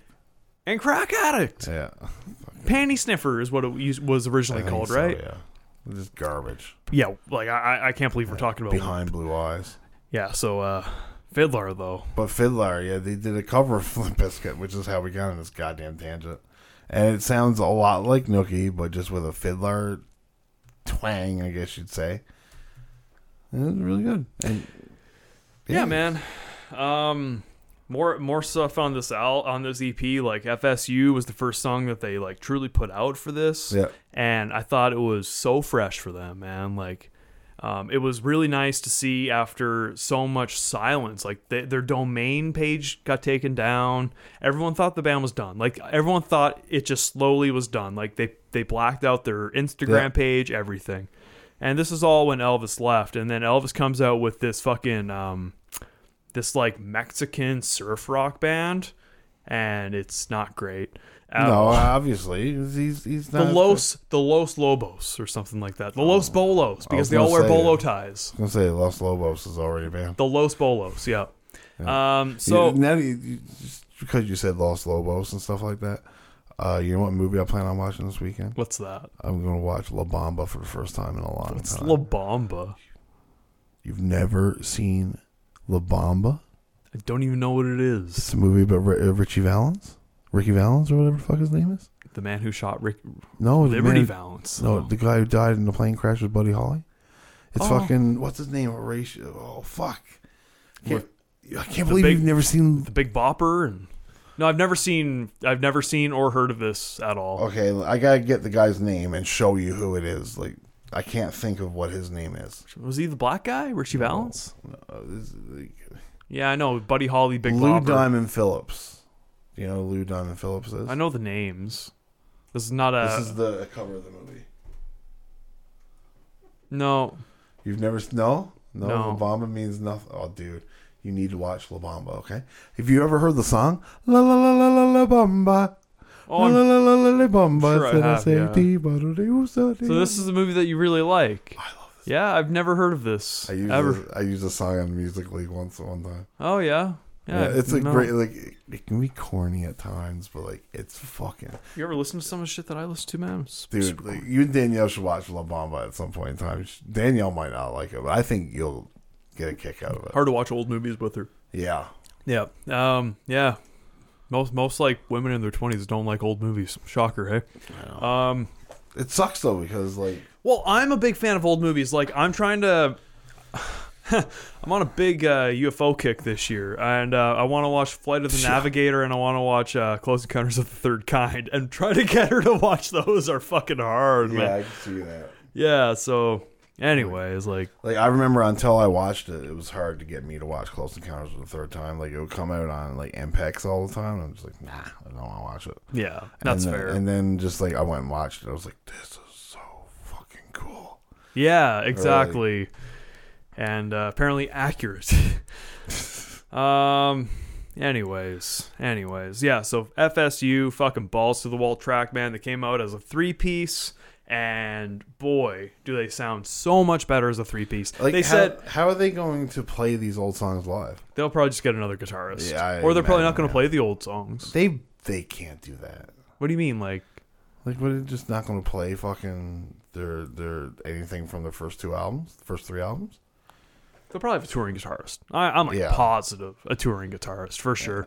But no, they sounded great. And I remember when this album came out, they were like on Twitter and all this kind of shit, like no more bullshit, straight to the shit you like. Well, and what they came out with though is like, oh yeah, this is the Fidlar I like again. Yeah, exactly. Like man. On Drugs. Oh my god, On Drugs is like such a good song. That bass riff and then just the tempo of the song, where it goes, it's a perfect song. Yeah. That's Life is just unpredictable song because you listen to it for your first time and they drop these bombs on you. They're like, it's like falling in love with someone you don't even like. It's like watching your best friend like stab you in the back, or like not. What does he say about? I can't remember the lyric. Starting a band. I started off this episode saying how I don't remember most lyrics and I just make up my own words for them. I'm not going to out myself on what I think that says. All right, so he changes the lyrics to the chorus of That's Life every single chorus. One, it's like falling in love with someone you don't even like. It's like starting a band with your best friends and now you can't even look them in the eye. Yeah. And then it's like starting to get your dad, starting to get to know your dad. It's like getting to know your dad before he dies, or like you're starting to get. Yeah. I know. I can't fucking do it. But the middle one is the one that I think says something, right? Okay. So like, it's a line about fucking Elvis. It's like, obviously, starting right? Starting a band with your best friends, now you can't even look them in the eye. Yeah. Like, totally, man. Fucking absolutely. And I don't think that Fidlar would be one to write that in and not have it mean anything, because they don't pull fucking punches. Like, they just like let it happen, right? Yeah. So like, I'm looking at the lyrics here now, and there's not a lot of lyrics.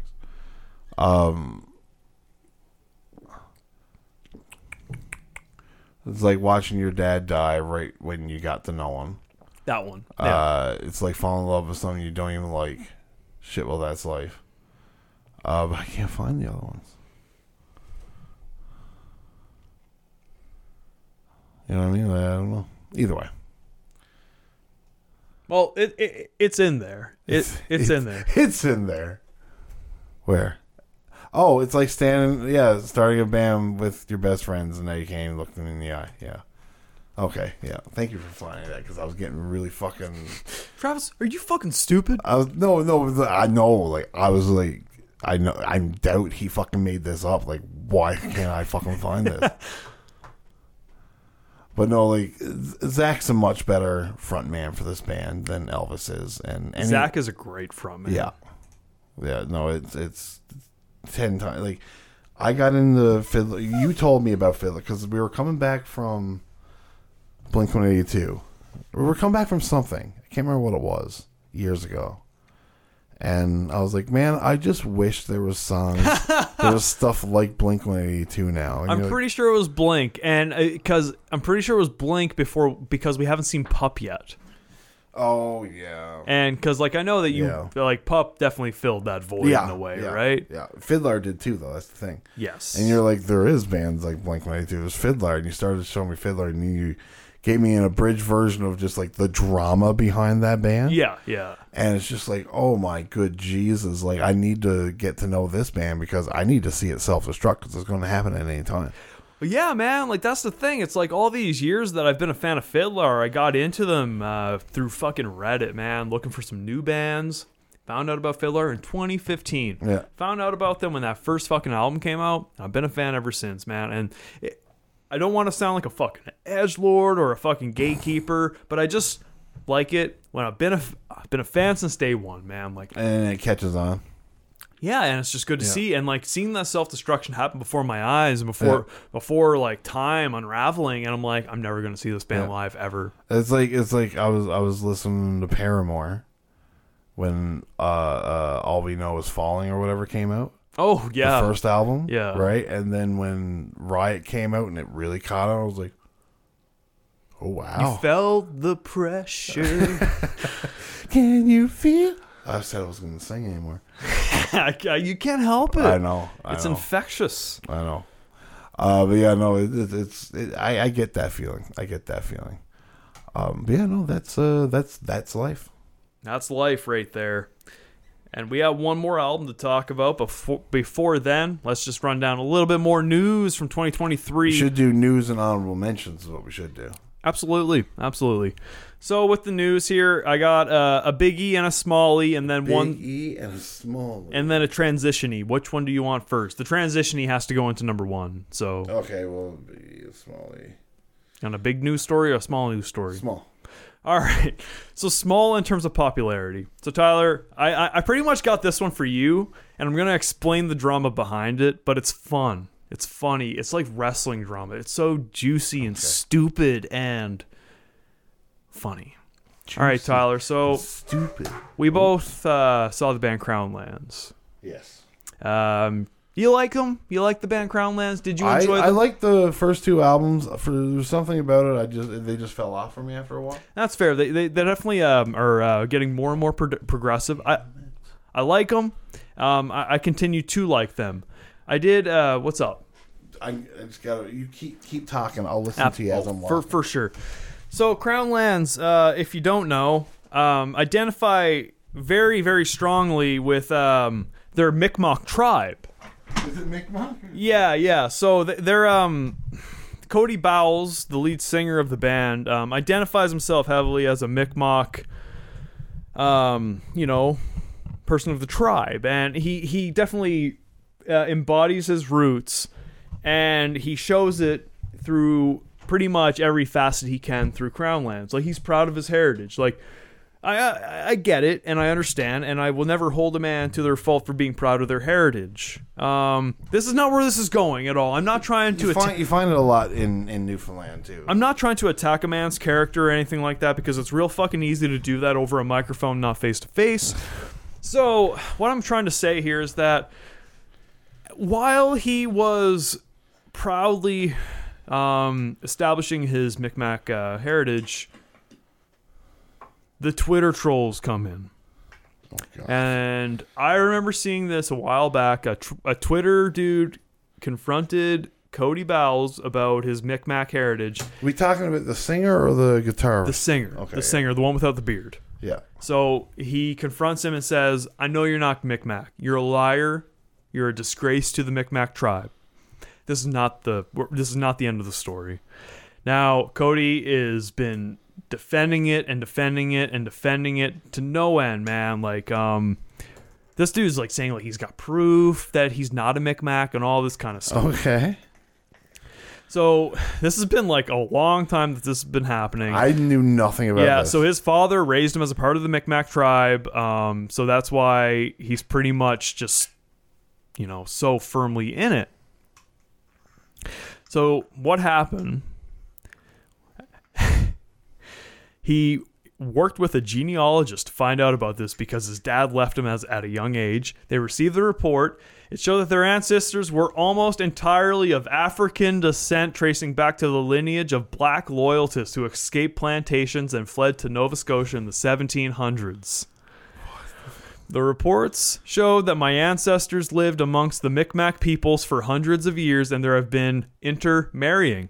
But the census reports, they still indicated African, Bowles wrote. He continues that this news shocked me to my core to find no obvious indigenous connection. Because I was raised my whole life to celebrate that side of our ancestry, I experienced my entire life up to this through this lens of being. So he continues to say that he wants to apologize for claiming Micmac identity without first being claimed by the community. That's what the guy was saying, that you were never claimed by the community of the Micmac people. So how dare you call yourself a Micmac? Yeah. Not being sure where my family was from while believing Millbrook First Nation was a potential connection. I understand that by not vetting my lineage, I may have caused harm to people in my community, and that was never my intention. I continue to say my notes app apology. Anyways, that is that, Tyler, and do your research about yourself before you firmly hold these core beliefs to yourself. Well, I mean, he doesn't look Micmac. Like, he looks as if, like, maybe he was married. Like, you know what I mean? But it's not like... He looks half something. Yeah. And I just remember this story so, like, I understand somebody calling him out on it, but, like... I'm very sorry if this story is too niche, because I remember this Twitter battle happening, and I found it very enriching and funny to myself. And I figured that since you knew him, and this story is kind of funny, how this dude kind of called the pot kettle black. And he totally got called on it, and it just, like, he got him. Like, it's just kind of funny. It is kind of if this was a movie, okay, and he was vehemently, defending his stance, like, no, I am Micmac, right? Like, I'm First Nations. And then he goes, like, I'll even take a test. Takes the test. Turns out he's black, and he's like... And they're fucking escaped black loyalists? No. That has nothing to do with it. But, like, he's just like, I'm black, and then cut to the next day, and he comes out just like in a FUBU jersey. Oh, my God, yeah. And, like, Crown Lands is now R&B. Yeah. They become, like, fucking Parliament. Oh, my God.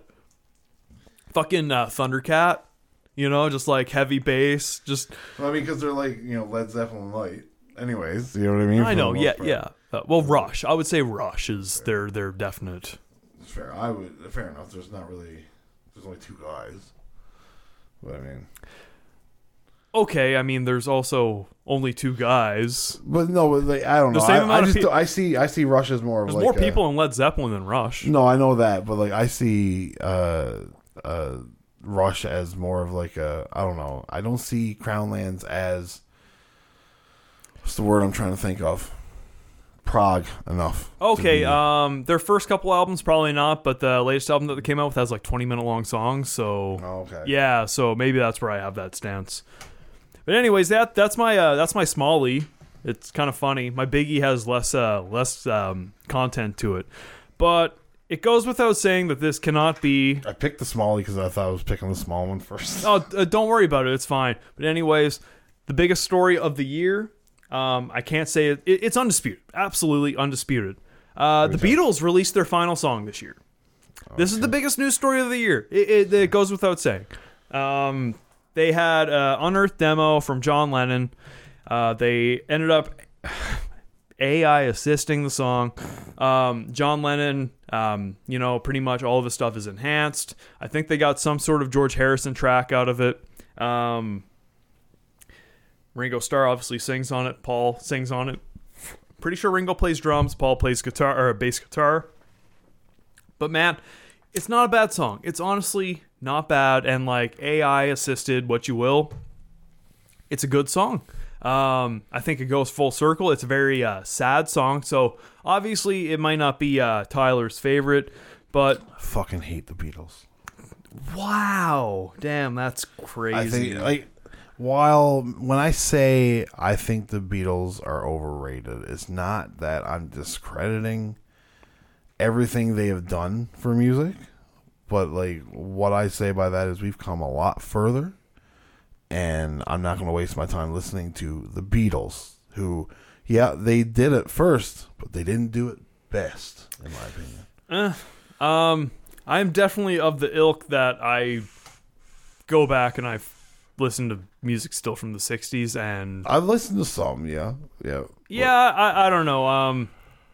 I think if you like emotion in your music, then the Beatles are definitely for you. That's fair. I don't know something. I just don't like the Beatles themselves. It's just like what it is. That's the genre. You know what I mean? Like when it comes to the 60s, I like Motown. And like, now that's a story. Where the fuck are the people doing fucking Motown music these days? Bring them back. I want Boys II Men. I want a Boys II Men band. Motown Philly back again. Tyler, they're all around, but they only play in churches and gay clubs. That's fair. But fucking like I in the 60s, like Motown and like more like the psychedelic stuff. You know what I mean? Like from the 60s. Sure. Yeah. No, that's fair, man. The older I get, the more I lean into Springsteen, Stones, Beatles. I was a big Beatles fan when I was a kid, like a teenager, so I can't say much about that. Love the Beatles. Like, I think that George Harrison is one of the most talented guitarists and songwriters ever. What a sweetheart. Damn. I will agree. I don't think music would be the way it is.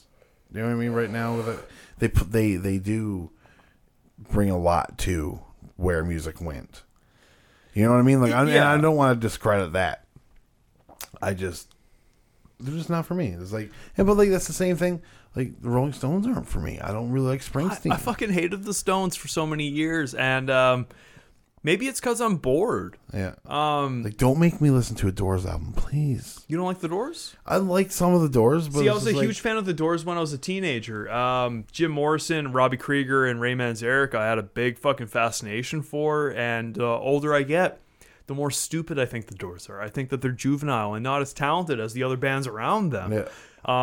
It's funny how things change, though, man. Like, I used to be obsessed with them. Yeah. Because they were cool.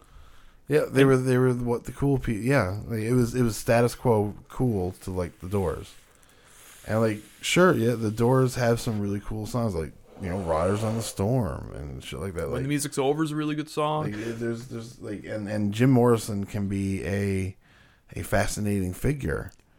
Yes, he's a fascinating case study for like an artist, I guess, right? But he's like to me. But he's the least talented of the Doors. But he's also like to me is too artsy fartsy for me. You know what I mean? Like yes, it's way too absolutely. artsy fartsy. You take yourself too seriously. You take your work too seriously. Like you need to take your work seriously, but like.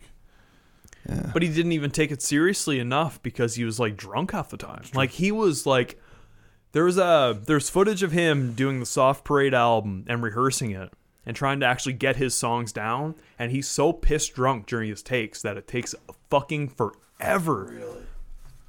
Yeah. Oh man, it's like Lane Staley, but it's worse because he's drunk. At least with Lane Staley, you're like, he's gonna be there for 4 hours. Yeah, we'll get him in 4 hours.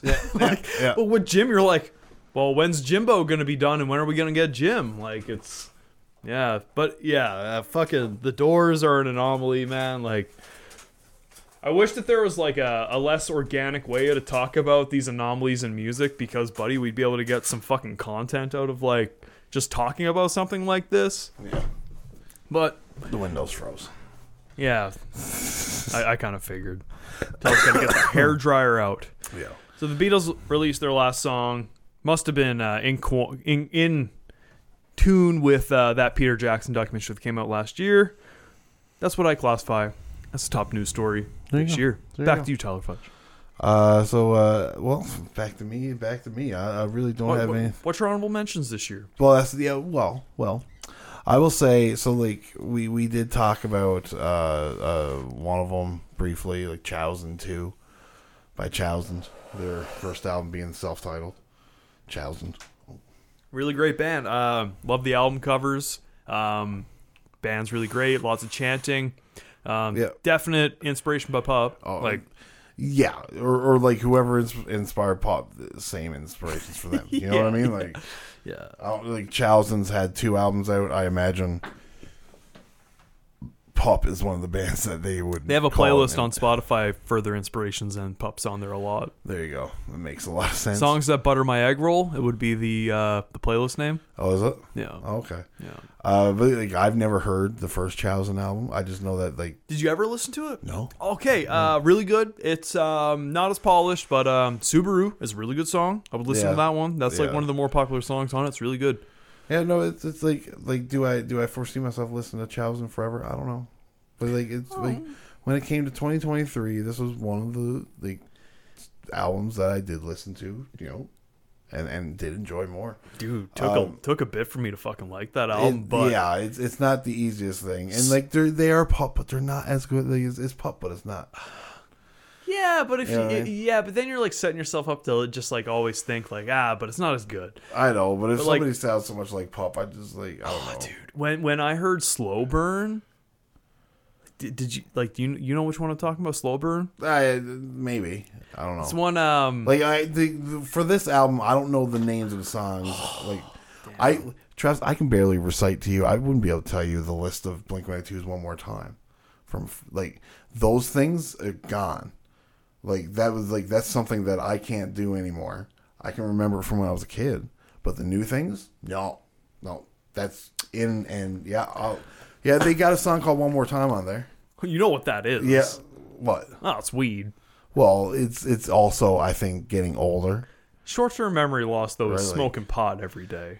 Dude, Yes. I do the same. Yes. I do the same. No, like, I agree. I'm not like taking a shot at you. Like I experienced the same thing. Like my boss called me out today for being like, maybe like your lack of serotonin development because you smoke pot. Yeah, is because like you're so negative, and I'm like, well, yeah, that's true, but like you didn't have to say it. Like, you didn't have to highlight it, dude. Fuck. You could just say like, if you took serotonin, maybe you'd feel better. So other fucking ones. Australia Stops by Coffin. The pretty good album. Yeah. One of my real favorites is Lessons That We Swear to Keep by Free Throw. I was waiting for you to put that one up because I thought that was going to be one of the ones you talked about. It was if you were going to take Fidlar, this was going to be one of them. Right, okay. I was going to give you Fidlar, and I knew that I was going to talk the shit about it. Yeah. I don't know. Yeah. Maybe Military Gun could have left the list, but Whatever. Who am I to say? Whatever. I guess I am the one to say. Yeah, Free Throw, I really like Spacer's Choice. Thanks for asking. These guys remind me a lot of Origami Angel. I was just going to say, I actually even have that in my notes. But it's not a bad thing because Origami Angel had the one really good album, And Somewhere then they're City. not very good. And then why did they like start changing that, I man? don't know, that man. was so I don't good. know, but like Somewhere City was fucking phenomenal. 2021, Origami Angel was my top listened to artist. It was one of mine too. And that album, like the album came out in 2019. Like I caught on to them late. Same. But that fucking Somewhere City album is very special. Like It's very good. Wow, man. It's very good. I can't even name like the songs on there anymore. There's but Somewhere City. what there's one where it's like, oh my god, I feel this way that I used to feel watching Danny Phantom eating Happy Meals. Yeah, there's. I wouldn't be able to tell you the name of it. Let me get it up on Spotify here. Hold on. Yes, Origami Angel though, they were something special. Free Throw definitely holds that vein. It's like this new wave of emo. I don't want to call it Midwest because they don't have the twangy but it is quite Midwest though. Well, Midwest always has okay, they do it, but it's like more heavy and fast. So it's like Midwest emo has to be defined on the the arpeggios, like hammer-ons, like scales that they do. The boom. It's definitely a part of it. It's definitely a part of it for sure.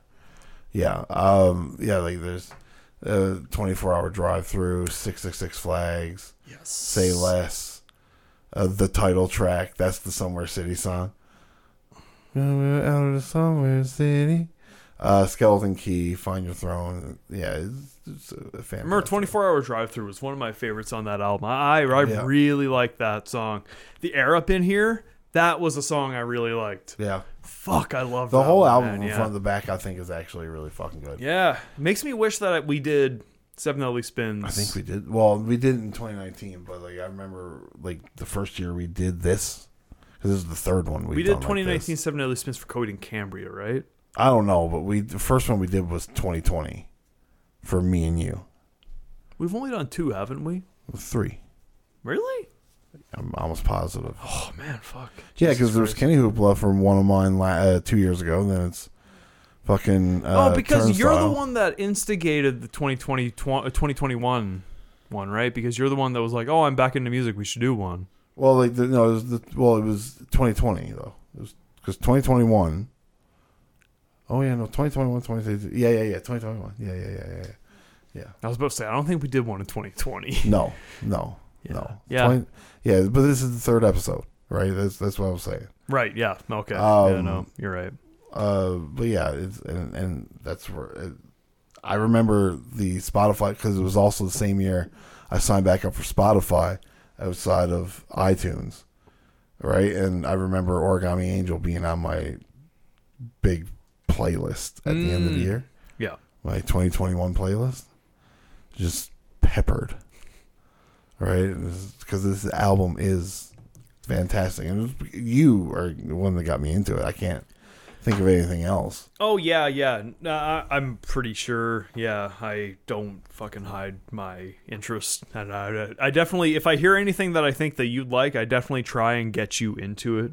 If you know, as hard as possible, at least, right? Without really just overbearing it, because you know, no one wants anyone to push something on them that hard, right? No, but it is what it is. It is what it is. What else do I really have here? There's the rest of what I really have is just like singles and shit. Like that's upcoming. Like I can't wait for the new Alkaline Trio because Bad Time is to me. Blood, Hair, and Eyeballs is a good song. Yeah. Dude, this is building up to be. And you look at him and it's like, dude, this is Matt Skiba just doing what he wants to do. Yep. And it's so much better.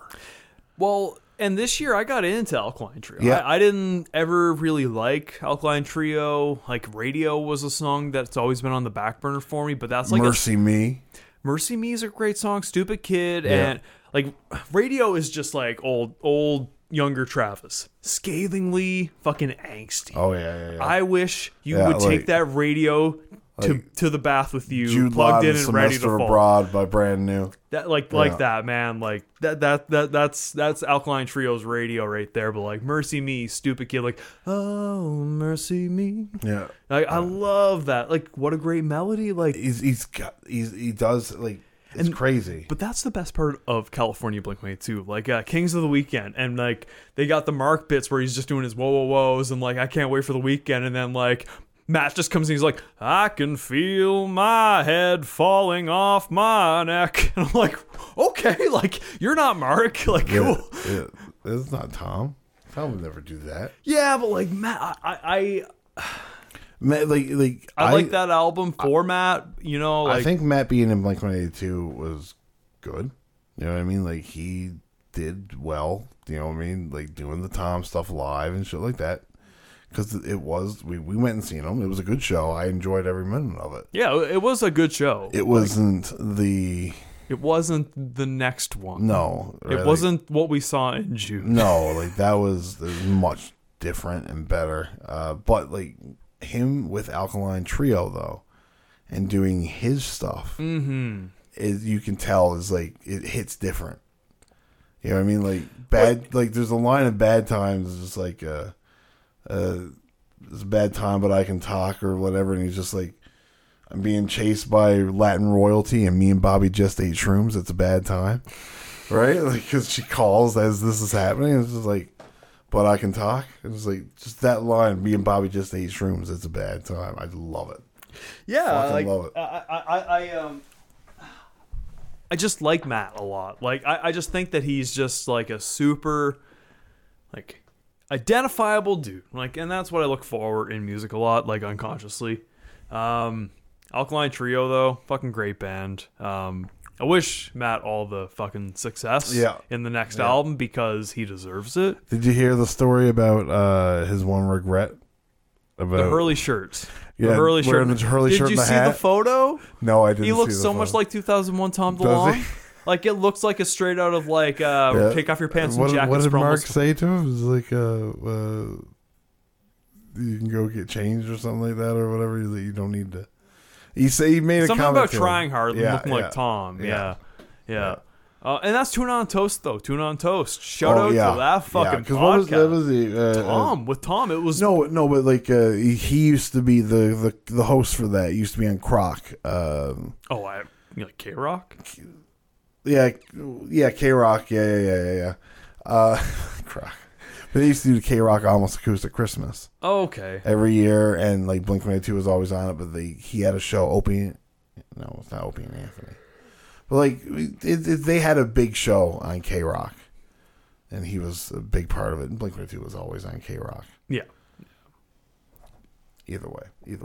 But the only other one I got really into an Australian band, No Longer Kids, and what about that resurgence of fucking 2000s pop punk with Sum 41 having an album coming out, Green Day having an album coming out, Blink-182 has an album coming out. It's just like, what the fuck? Yeah, Green Day's tracks aren't too bad from what I've heard so far. Sum 41 sound great. This is going to be their last album from what we can tell. Last tour, they're giving up. Landmines is a total throwback Sum 41 song, in my opinion. Dude, I think that the band can't really do much wrong. Like they're consistently good. Yeah.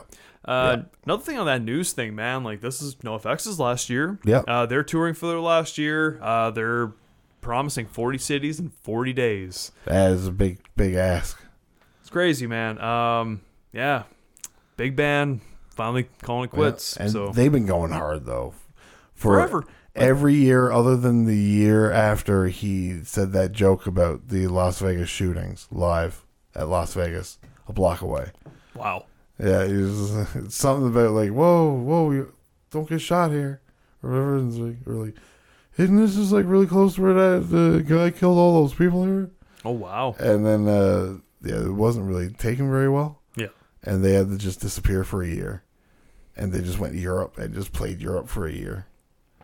But yeah, it was like them and Pennywise and shit like that. Just Bad Religion, Pennywise, and NoFX just toured Europe. Yeah, just made big. Just can't keep him down, man. Fat Mike, you're not keeping Fat Mike down. No, man. That dude is always fucking going, no matter what, and he's gonna keep on going. Yeah, he's gonna keep on going. Yeah, Fat Mike can seem like a dickhead, but like Fat Mike just seems like just the most jovial. He's got the punk rock museum.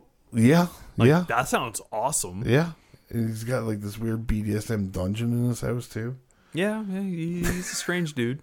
He's definitely got some quirks, but no, it just seems like a good dude.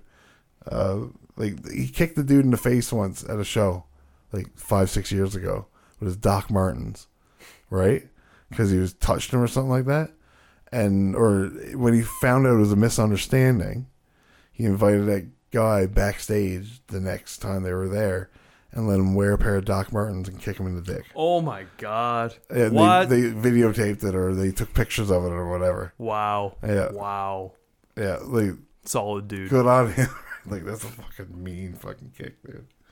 You're like, that's wow. But yeah, no, that's really all I got. Like No Longer Kids. They've only got like four songs out, but. Surprised me. I don't think this is on your list. It's not. No, this was a new one. They had a new song come out like a couple weeks ago, and it made me go down their discography. And there's only like 4 songs. So it was really easy.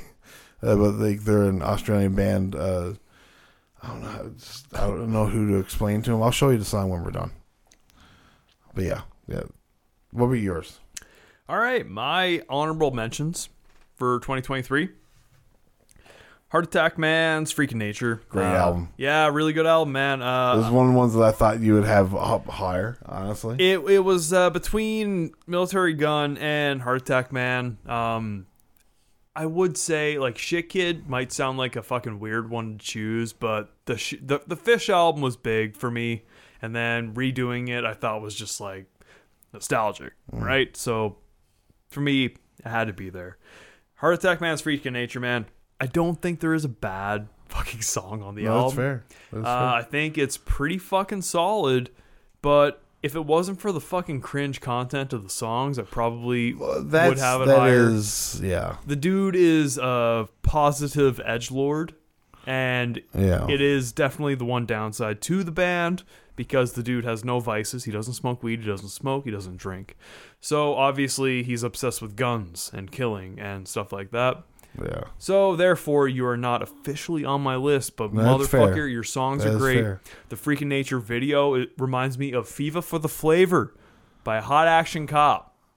If there was ever a video I don't that think I've ever seen the video. Like, I love Freaking Nature. I think that song is fucking him like singing, that is the standout on that album. him singing in the zit is like the funniest visual in my life. I love it. And I do love this band. I've loved this band since 2019 when I heard the Out for Blood album. They had a EP that came out a while in the back, like 2 years ago. That was really good. This album continues that really solid trend of just like lit inspired. Lit Inspired. Like lit the band lit. Music. I thought you meant, like, and that's not music. even like a solid inspiration, but Hey, you my know own what worst it enemy is, pretty good. and they ended up being better than lit. You're right though. It is quite like it's a little bit heavier than lit. You know what I mean? Less polished than lit, but yeah. It's like yeah. Yeah. My next honorable mention would be Paramore's This Is Why.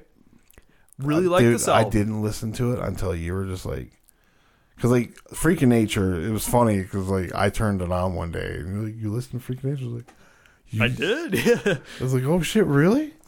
But I was driving to Edmonton, going to see Blink is what it was. And you turned on Freaking Nature, and I was like, yeah, this fucking song's great. But no, you got me to listen to Paramore. This is why, and I'm glad you did. Really good album, man. The title track, really interesting. Like, I like the vibe to it. I like the vibe of new Paramore, especially now that they've got the core back together. It's not entirely the original lineup, which, you know, I mean, there's an ever winding fucking and like fly of guys. As you heard earlier, Tyler was a big fan of Paramore back in like 2006, 2007. Oh, dude, and like there was a guitarist that was only there for like 2/3 of that album. Yeah, and you got to understand like how young I was and how impressionable I was to hear Paramore, Coheed and Cambria, Motion City Soundtrack, and all of that kind of stuff. It sticks with you, right? Yeah. And to this day, I still like all three bands. So I heard This Is Why, and I'm like, this is why the news. Yeah. The News is just a fucking great song. Yeah. And it is. It really is. Really, really good fucking song. And as cringe as I find Hayley Williams on the outside of the band and how she has the worst fucking takes, like dog shit fucking takes, the band's good. And I'll never shame a person's art for the fucking bullshit that they say outside of it. No, that's fair. That's fair. And that's all I got to say about it. Running out of time. C'est comme ça or whatever the fuck it is. C'est comme si, c'est comme ça. La la la la. Whatever the fuck that thing is. I thought those two were fucking great too. Like, really, really good album. Yeah, I will say. How about them fucking just like clearing up the social media and radio silent now for like 2 weeks now or whatever. Oh really? Oh yeah, they've like deactivated all their social media. What for? Their website's down. What happened? The rumor that I like, of course, people think is like, well, Paramore broke up. You know what I mean? Oh, it's like everybody's always leaving and coming back and leaving, and it's barely. You know what I mean? It's a fraction of what it once was. I really feel like she's got Amy Lee syndrome. Could be. Could very well. She could be very hard to work with. You know what I mean? Like, who knows? I mean, she got a great voice, so like, I guess that's. Yeah. That's what I'm saying. Like, don't deny the art behind someone being a piece of shit. Yeah. Like, I will never do that. Brand New. I love the band so much. What a piece of garbage, though. Like, dude, Deja and 2, fantastic album. Yeah, and even the last one. Like, the last one is a big one for me. Like, the last album they put out, and it's like, damn. Like, it was perfect. Yeah. You had the perfect ending, and you ruined it. Whatever, right? Oh, yeah, because they did call it quits after the album, right? They had to. Well, they were going to do the 20 years, or 18 years. You can't stay 18 forever. Yeah. You're going to quit at 18 years. Because of that Jude Law and semester, like, yeah, and we'll stay 18 forever, and we'll wish this never. Yeah. That was going to be the thing. In 2018, they were going to end. Yeah. And then 2017, Science Fiction came out. They're going to do a final tour. Like, the year before that, they headlined MSG and fucking. Oh, wow. Like, it was big, man. Like, I didn't like Daisy when it came out. Oh, I love that. And then the Jesus Christ album. That one's good. I think really good band. Like, fucking Jesus Christ, to me, man. For me, they're 3 albums. That's for me. I like everything they put out. I like everything that they put out. Like, I find they change too much. I think that's what's good about it. But like, they went into a realm that it wasn't for me. It's dark. Yeah, it's dark. There's nothing uplifting about what Brand New put out. No. I think their first album, Your Favorite Weapon, yeah, and the last album are my favorites. And I get Deja Entendu. That's where great. I came. That's when I started. The album is awesome, but there's just something about the first and the last, and I think it's the contrast. Oh yeah, I can see that. Like, they're so different, but usually when a band changes that much, I hate it.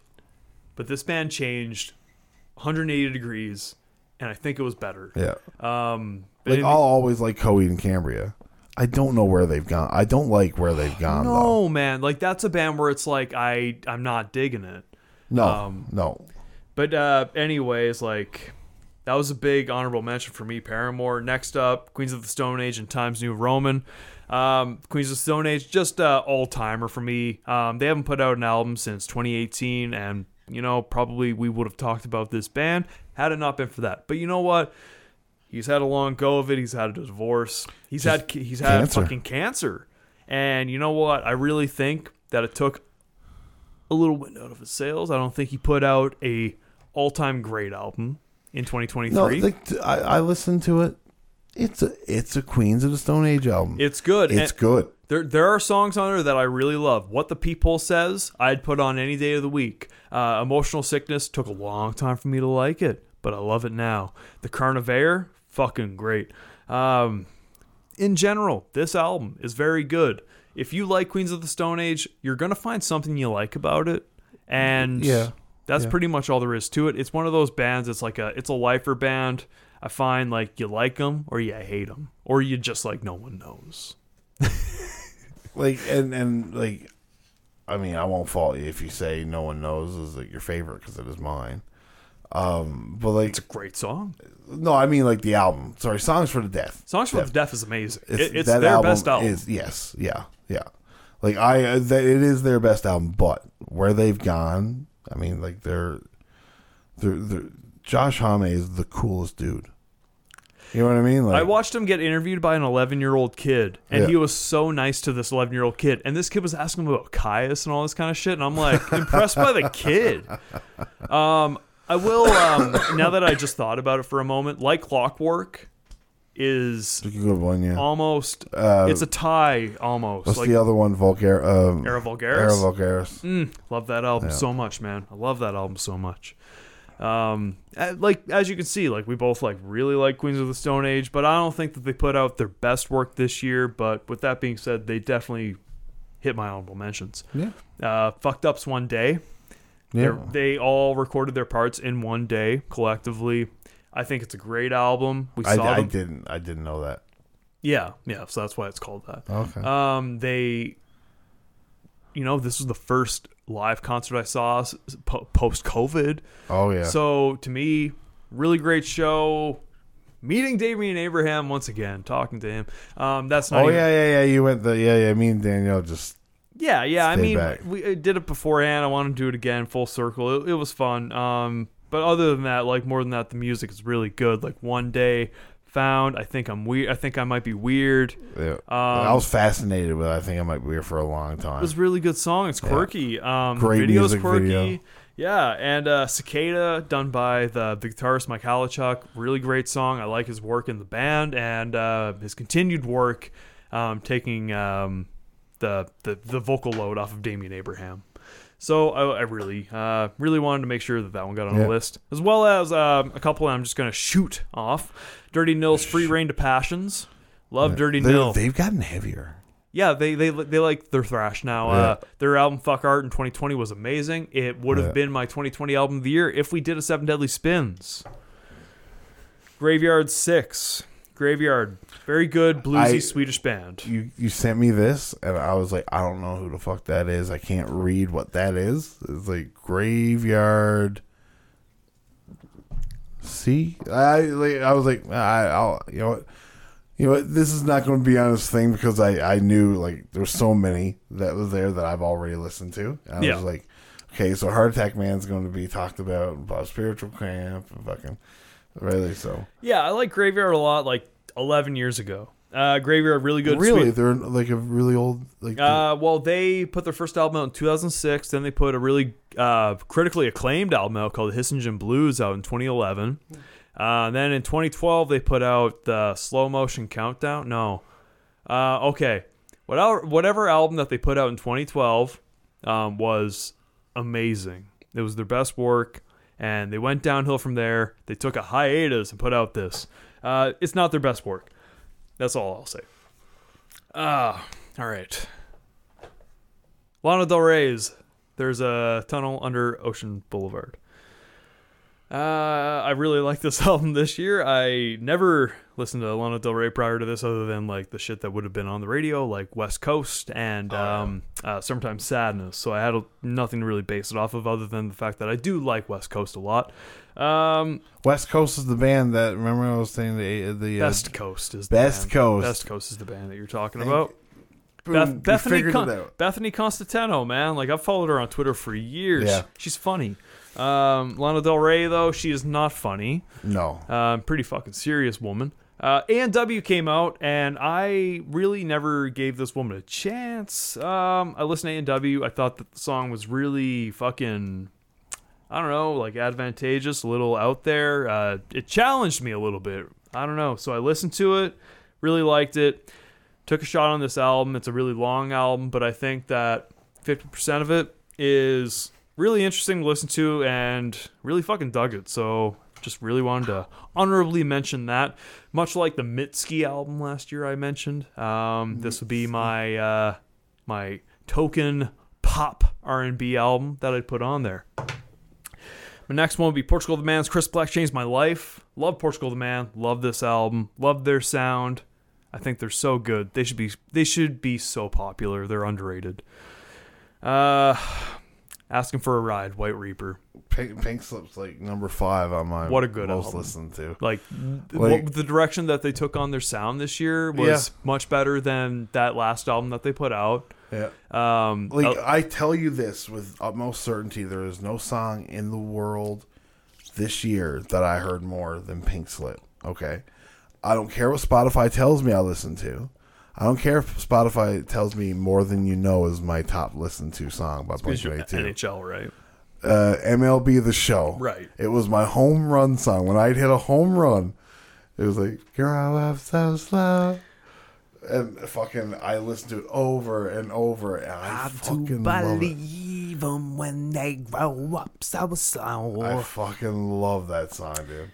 Yeah, man, we have both loved White Reaper from that album, All American,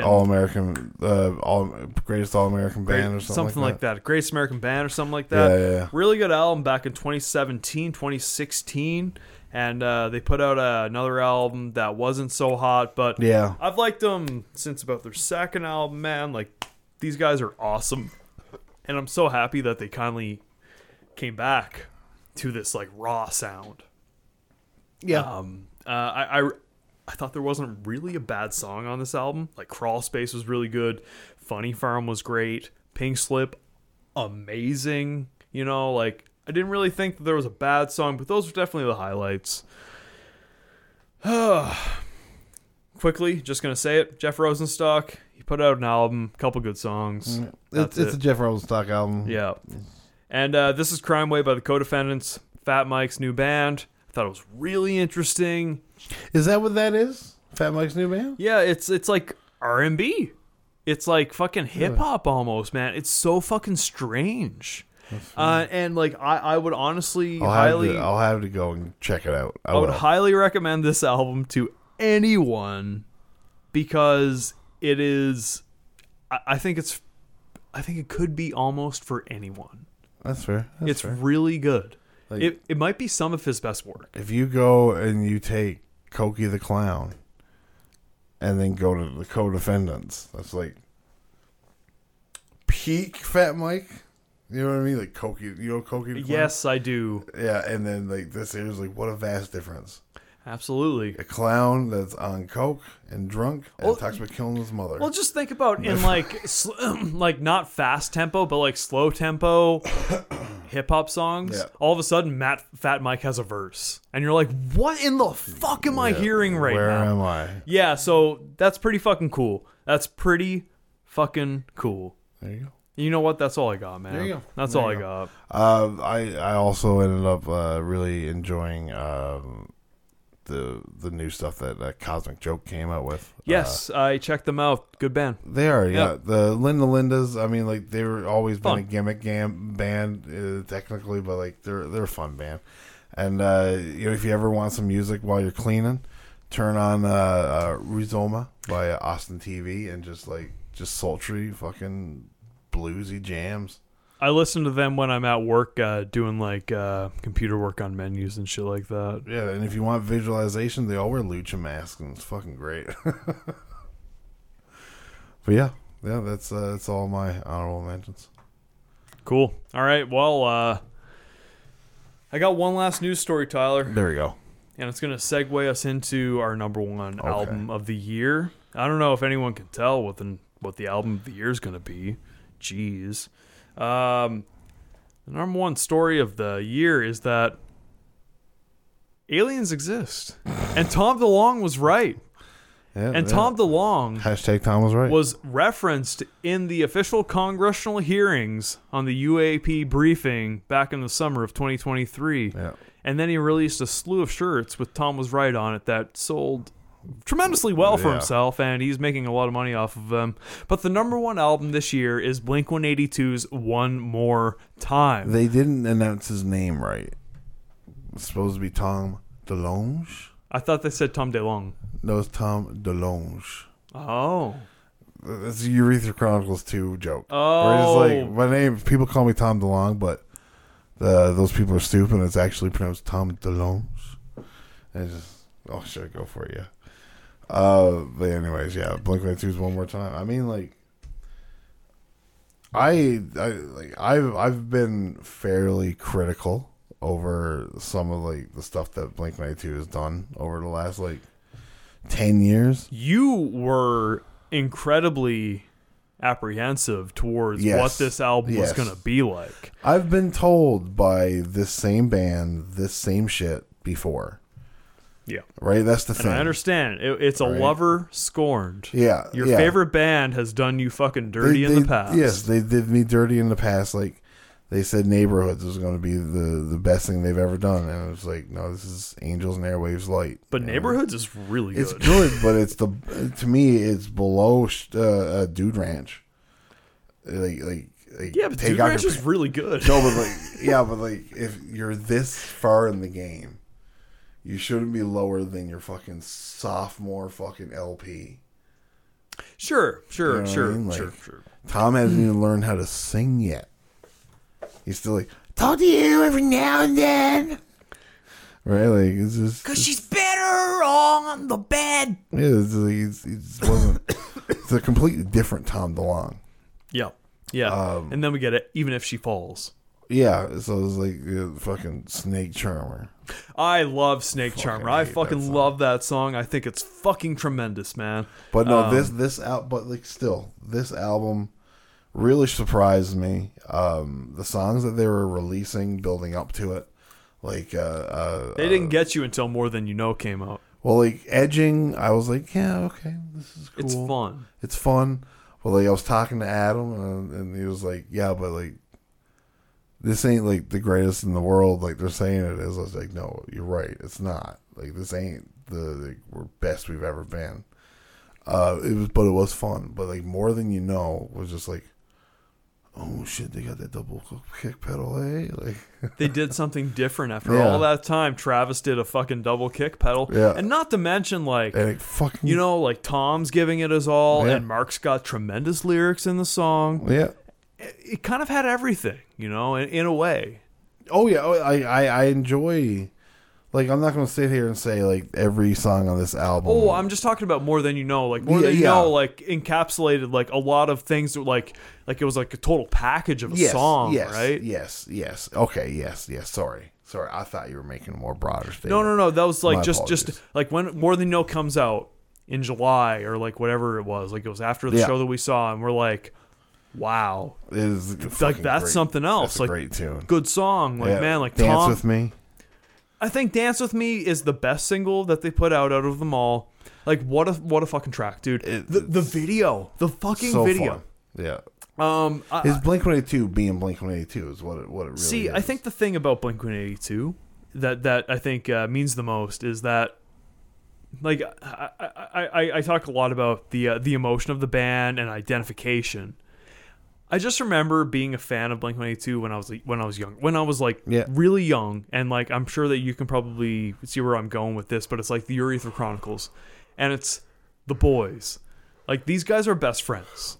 And watching them be best friends and knowing that like what they're playing, like watching these music videos, and you're like, this is the best music video out there. This is the best. Yeah. This is one of the best bands out there. That's why I liked Blink-182 so much as a kid, because they were just fun. They're Everything really about it was fun, and you can tell that they're having fun. Yeah. And you know what? They don't take themselves seriously. They have like a all encompassing thing where like Tom's really serious about his music. Mark's really serious. Travis is really serious. But you know what? Like, they all poke fun at each other, and then they can also be vulnerable. They can all have the emotional song. Yeah. Like, you know, like all their best albums have that whole total package, and so did this one. But like, Dance With Me is just like the best part of Blink-182 for me. It's when they don't take themselves seriously. Yeah. They're having fun. Yeah. And there's a lot of highlights for this album. Like starting off the album with Anthem Part 3. It's a great. I mean, if it's the ending of the Anthem series of songs for Blink-182, it's a great ending. It wasn't even meant to be Anthem. No. It was just the guy heard the riff and was like, "That sounds like Anthem Part 2," and just named it Anthem Part 3. It's pretty dope, eh? Yeah. Yeah. That guy's been around doing a bunch of interviews, and he definitely spilled a lot of beans about a lot of things that the fans were getting wrong, because in this day and age, you know, there's more theories than actual truth. Yeah. So like you can't really you can't really figure out what the truth is. But Aaron Rubin is the guy that we're talking about here, and he cleared up lyrical misconceptions. Like, a lot of people were like shitting on the lyrical content because the album released full of fucking typos in the album sleeve jacket for the lyrics, and everyone's like, what in the fuck are these lyrics? Yeah. Like, why is all of this like mispronounced, and like all like, is this like translated from like another language or something? Like, but it was Tom's songs, like Terrified. Terrified has some weird lyric discrepancies, and Turpentine had some weird lyric discrepancies and stuff like that, right? But Aaron Rubin, Tom's guy, he's Tom's producer. You know, like he worked with him on Angels and Airwaves. He worked with him on 2021's everything. Whatever Tom does outside of Blink-182, Aaron Rubin's a part of it. So he comes along and works with this, and like, I think the work is astounding in that regard. I think the production is a little loud. I think it should be a little bit more guitar heavy. Like, I think they need to dial it down on everything else. I was actually going to ask you. That was one of the things I wanted to bring up, because like there is that big discussion about the mixing. So issues. the YouTube and mixes, like there are YouTube mixes out there that are fantastic. They sound way better. And I think if you can't hear Tom's parts in his guitar, that's a big problem. Yeah. I'm not. It's not Travis's problem that he produced the album and this is the way it sounds. Because he didn't mix it. He didn't mix it. That's the thing. And a lot of people are shitting on Travis for this sound. Yeah, and it's not his fucking problem. He just produced it. He wasn't You know what? mixing it. Maybe we could have done without the shitty chorus. You don't know what you got. but like, you know, like Travis did a fine job, and I'm not going to say anything bad about that. Yeah, like them giving that song so much credit. You don't know what you got is a fucking farce. I do not like that song at all. I like it based off of Mark's shit. That's fair. That's fair. But no, like, fuck, that scared the shit out of me. Also, Turpentine, however you want to pronounce it. Fantastic. One of the highlights of that album. And it would critically be the most popular song on the album, I would say. Maybe, yeah, you could be right about that. You know, a lot of people do talk about. I know the Blink-182 Reddit's always highly acclaimed that people love Turpentine. Yeah, Turpentine. Yeah, however you want to say it. Oh fuck! It says both of them in there. So, there was also the misguided Boxcar Racer song. Terrified. Okay, Terrified that wasn't actually an old Boxcar Racer song. It's a song that him and Travis worked on because they were going to make a new Boxcar Racer song. And Tom says this in the Tune on a Toast interview back in like 2019. He says, me and Travis worked on a song and it sounds like Boxcar Racer. Yeah, it was Terrified, yeah. And everybody thought this was Dance With Me, which is funny because there's another song called Dance With Me. Because for months, I'm telling you, I'm like, everyone thinks this Dance With Me song is Terrified. And I play the live song and it's like... It's so distorted, you can barely hear it. And like, you can hear it and you're like, that's definitely a Boxcar Racer song. I've never heard it before. And like, to me, I'm like, I hear it and I'm like, well, I'm excited to see what this is going to be. Like, what is this going to be? Like, I'm intrigued. Boxcar Racer is Tom's best project. It's Tom's best work. Yeah. Like, besides for Untitled. Well, I mean, with Tom all by himself, it's his best work for sure. Anyways, like, I would put it in my top 3 of any Blink-182 centric album, like including like Blink-182 albums as well. Boxcar Racer's 3 for sure. It's a goat album. It's not a bad song on Boxcar Racer. No, it really isn't. Terrified though, it's one of the highlights for me. I go back to Terrified and it still makes me excited. Just like Anthem Part 3, Turpentine. And it's a big album though, Tyler. It's a robust There is album. 19 songs on it or something. And there's a like couple that. short ones. Out of the short songs, I would say... I like them both, but like... Turn This Off is the best one. Turn This Off is the best one. Funny. Like the other one is Travis and Tim Armstrong. It's Fuckface, yes. Yeah. It's cool, but it's not a Blink-182 song. No. And then you would also have Fell in Love, which would be a controversial song. It's there for its reasons. It's not my favorite song on the album, but grew on you though. It grew on me. I like the song, but like it's still, it's not gonna like. I'm gonna, if I only got 15 minutes, I'm listening to Turpentine, Terrified, More Than You Know, and Anthem Part 3. You know what I mean? Maybe what's the fucking one of the new ones? Oh yeah, well, we'll more on that in a moment here. We can talk about that as well. But One More Time also came out, the song that had a music video. Yeah. I would say that is probably the weakest song on the album. Yeah, for sure. It's just a different vibe. It's fucking sad and sappy. Well, you know what? No, that's a lie for me. The weakest song on the album for me is Childhood. I do not like Childhood. Right, yeah, you mentioned that. Yeah, I remember that. Yeah. So after One More Time, we got More Than You Know, which we talked about. Turn This Off would be one of the short ones. Pretty funny. Mark and Tom both have a bit. Pretty funny, all in all. When We Were Young, I'm a huge fan of. I think it's one of the stronger songs on the album. I think a lot of people have discrepancies because it's so close to the When I Was Young. But I get it. But I really think, really catchy in the end. You got anything to say about it? No. Like Blink Wave, because you talked the other ones. Yeah. So Blink Wave is really good. Yeah, it's one of the stronger songs. Another Always song, you know what I mean? Like it's like kind of in the vein of great Always. Tom chorus. Yeah. Great all around like rhythm, I would say, like the synth and just the melodies that Mark is laying down, it's really fucking strong. But it's very akin to Always. You were absolutely right. Yeah, like this is where I start to fall off. Like Bad News, it's fine. See, Bad News is one of my more strong songs on the album. I think Bad News is really good. The whole vibe of the song, it's like, I don't think, Mark was giving us something different when Tom was gone. He was giving us teen, like, can't wait for the weekend. Yeah, like my why shit. And I didn't mind Still making music for the kids, being 45 years old, making music for the kids. But at the same time, like, Mark is a married man and he can still write decent lyrics that could be not disingenuous, right? Bad News is like that, I would say. Like, this could be actually a song that Tom wrote, which I think Tom actually wrote Bad News. I wouldn't be able to tell you. But I think, a lot of people think that it's about Tom's divorce. Like, so, yeah, that's just the thing. I think it's a good song. It's nice, fast, and, like, right to the fucking, I don't know, straight to the punch. Hurt interlude, whatever. Love it. Oh, I love it. To me, I don't know, not my thing. Turpentine, Fuckface, Other Side. I fucking love Other Side.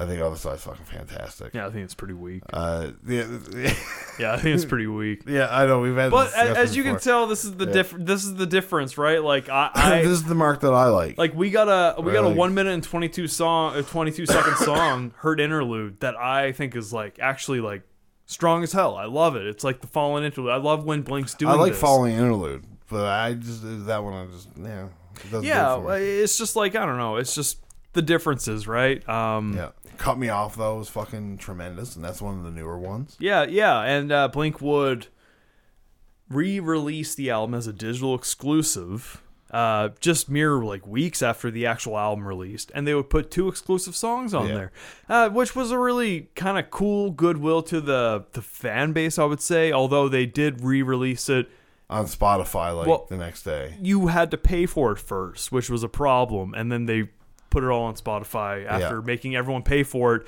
because the fucking system got flooded and no one actually got the album. Yeah. That's actually what happened, so. That's fair. Well, yeah, you remember I'm that sure night? It was also a ploy to get number 1. Yes, it was, but they wouldn't have released it on Spotify the day after had that not have happened, right? No. You remember when... Yeah, you couldn't listen to it. Well, I got the email and everything. They were saying that the fucking server went down. Yeah. So, but yeah, no, Cut Me Off. I thought was good. Is to me the stronger of the two of the better ones. 2 of the digital exclusive songs. See You. I thought was you got anything to say with See You? I thought it was fine. I think they're both strong songs. I think they have 2 different vibes. Yeah, for sure. Oh, totally night and day. See You is, I find it's a song that fits like it's a Neighborhoods vibe a lot, more so. I wouldn't say it's like Angels and Airways because I find it's got a very Blink, it's got a Travis sound to it, I would say, on the drums. Cut Me Off, though, first use of the cowbell in Blink-182. Really catchy song. Yeah, there's a cowbell part in it. I'm wondering if it's the first one. That's what Travis said. Is it? Yeah, okay, fair enough. That's what Travis said. Fair enough. I tend to hopefully think. I'm sure he's probably right. I was like, is there though? Yeah, so that's what he said, and a fun song in general. Fucking 19 songs, man. All in all, I would say if you're releasing 19 songs and it's Blink-182 in 2023, I think overall they fucking delivered. Yeah, no, like I do think that there's something to be said that, if they released a 12 to 13 song album, I think it would be beneficial of it, just because that would just be like a more compact one, and then you can sell a fucking bonus. You know what I mean? Like, or you can put it on an EP like 6 months later to keep the momentum going. Exactly. Yeah. Maybe you'd have something great to put on that, 2 more times. Yeah, like instead of 1 more time, you got 2 more times. But yeah, like I think that would have helped it a bit, because like the album, while I do very much well enjoy it, there are about 5 songs where I can just be like, yeah, but like might be a good definite skip when I go. Like I like the song. Like I like See You. I like Bad News. Yeah. But I'm not always going to listen to it. You know what I mean? Like Blink Wave hovers in the middle. Yeah. That's right. fair. Like it's most of the times I won't skip it, but I might. Where I'm not going to skip more than I just won't. I thoroughly enjoy the diversity in the album, and I tend to listen to the album and only skip one more time. I usually skip one more time. So the fact that edging, I usually skip edging too. Yeah, okay, so the fact that I listen to 17 songs out of this album more often than not, I would say is a definite number fucking one. Yeah. For sure, man. And not to mention the hype around it. The hype was big. The Zane Lowe interview, the release, like the momentum of this album was huge. The live show in June. Yeah, man. It was all in all just like Blink's year here, man. Just a fucking solid year for them. Well, yeah, like Blink, Green Day, Sum 41, all making 2023 their bitch basically. Yeah, but Blink more than any of Blink them. is the bigger one, but like Green Day, you can't deny Green Day.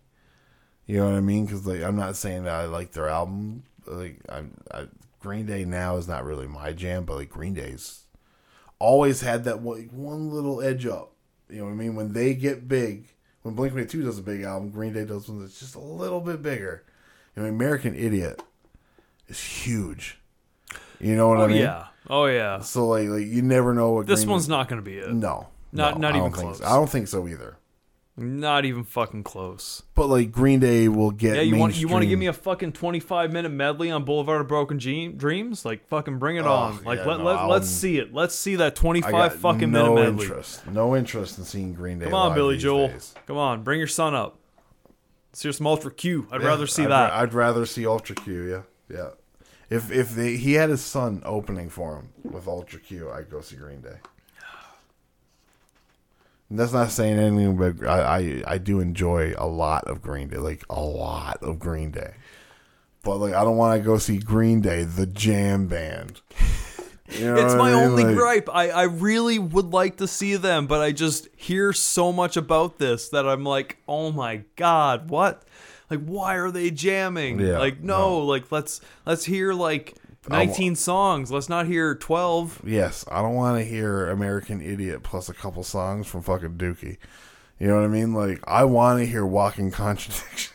Yeah, well, good luck on that. I know, though, right? Yeah, good luck. Like, I would. That's like Green Day's Dark Era. I'd want to see like fucking Hitchin' a Ride, because like Hitchin' a Ride to me is the greatest Green Day song ever written. Hitchin' a Ride and The Grouch, man, I love those two songs so much. Yeah. Like, well, I guess Nimrod just in general, yeah. Nimrod and Dookie are two fantastic albums. Warning's good too. Warning's really good. Yeah. No, I agree. I think Warning is actually stronger than Dookie, in my opinion. Yeah, really? Armitage Shanks and like all this kind of stuff, man. It's that's what Walking Contradiction is on, as a matter of fact. Is it on Warning? Warning. I thought it was on that Insomniac or whatever. Fucking Jesus. Oh, maybe it is. What? Oh, I'm thinking of Brain Stew, man. That's what I'm thinking of. No, Brain Stew's on Dookie. No, it's... Yeah, it is. Okay. I'm pretty sure. Anyway, I could be wrong. Oh no, Brain Stew's on well, I'm thinking of Insomniac. No, I'm thinking of Insomniac. Yeah, that's the album in between Nimrod. In between Dookie and Nimrod, I'm thinking of Insomniac. Or yeah, you're not thinking of, because Warning is like warning, live without warning. Yeah, sorry, no, I'm thinking of Insomniac. That's the album I'm thinking of. Jesus Christ. Whoop. Whoop, whoop, whoop, whoop, whoop. I was gonna say, like, all these songs that you're saying are really good are not on fucking, they're all on fucking Insomniac. You stupid idiot. That's okay, we weren't prepared to talk about Green Day. We weren't? That was just a little extra bonus. But do you have anything else to say? No, I don't, Tyler. That concludes another year for 7 Deadly Spins. Want to thank everyone for listening, and be sure to check out the 2023 blend of 7 Deadly Spins on Spotify. It is it should be public. I'll have it public by the time this airs. There you go. And yeah, I mean, Tyler, you can add to that shit if you want to. Yeah, I mean, yeah. I've already added a few songs that are on your thing, so That's fair. That's fair. I'm really high, and Tyler's really stoned. my mouth is really dry because I ran out of water like 20 minutes ago. I'm going to leave us off with, long live Finger 11. Well, in the meantime, and in between time, take it easy.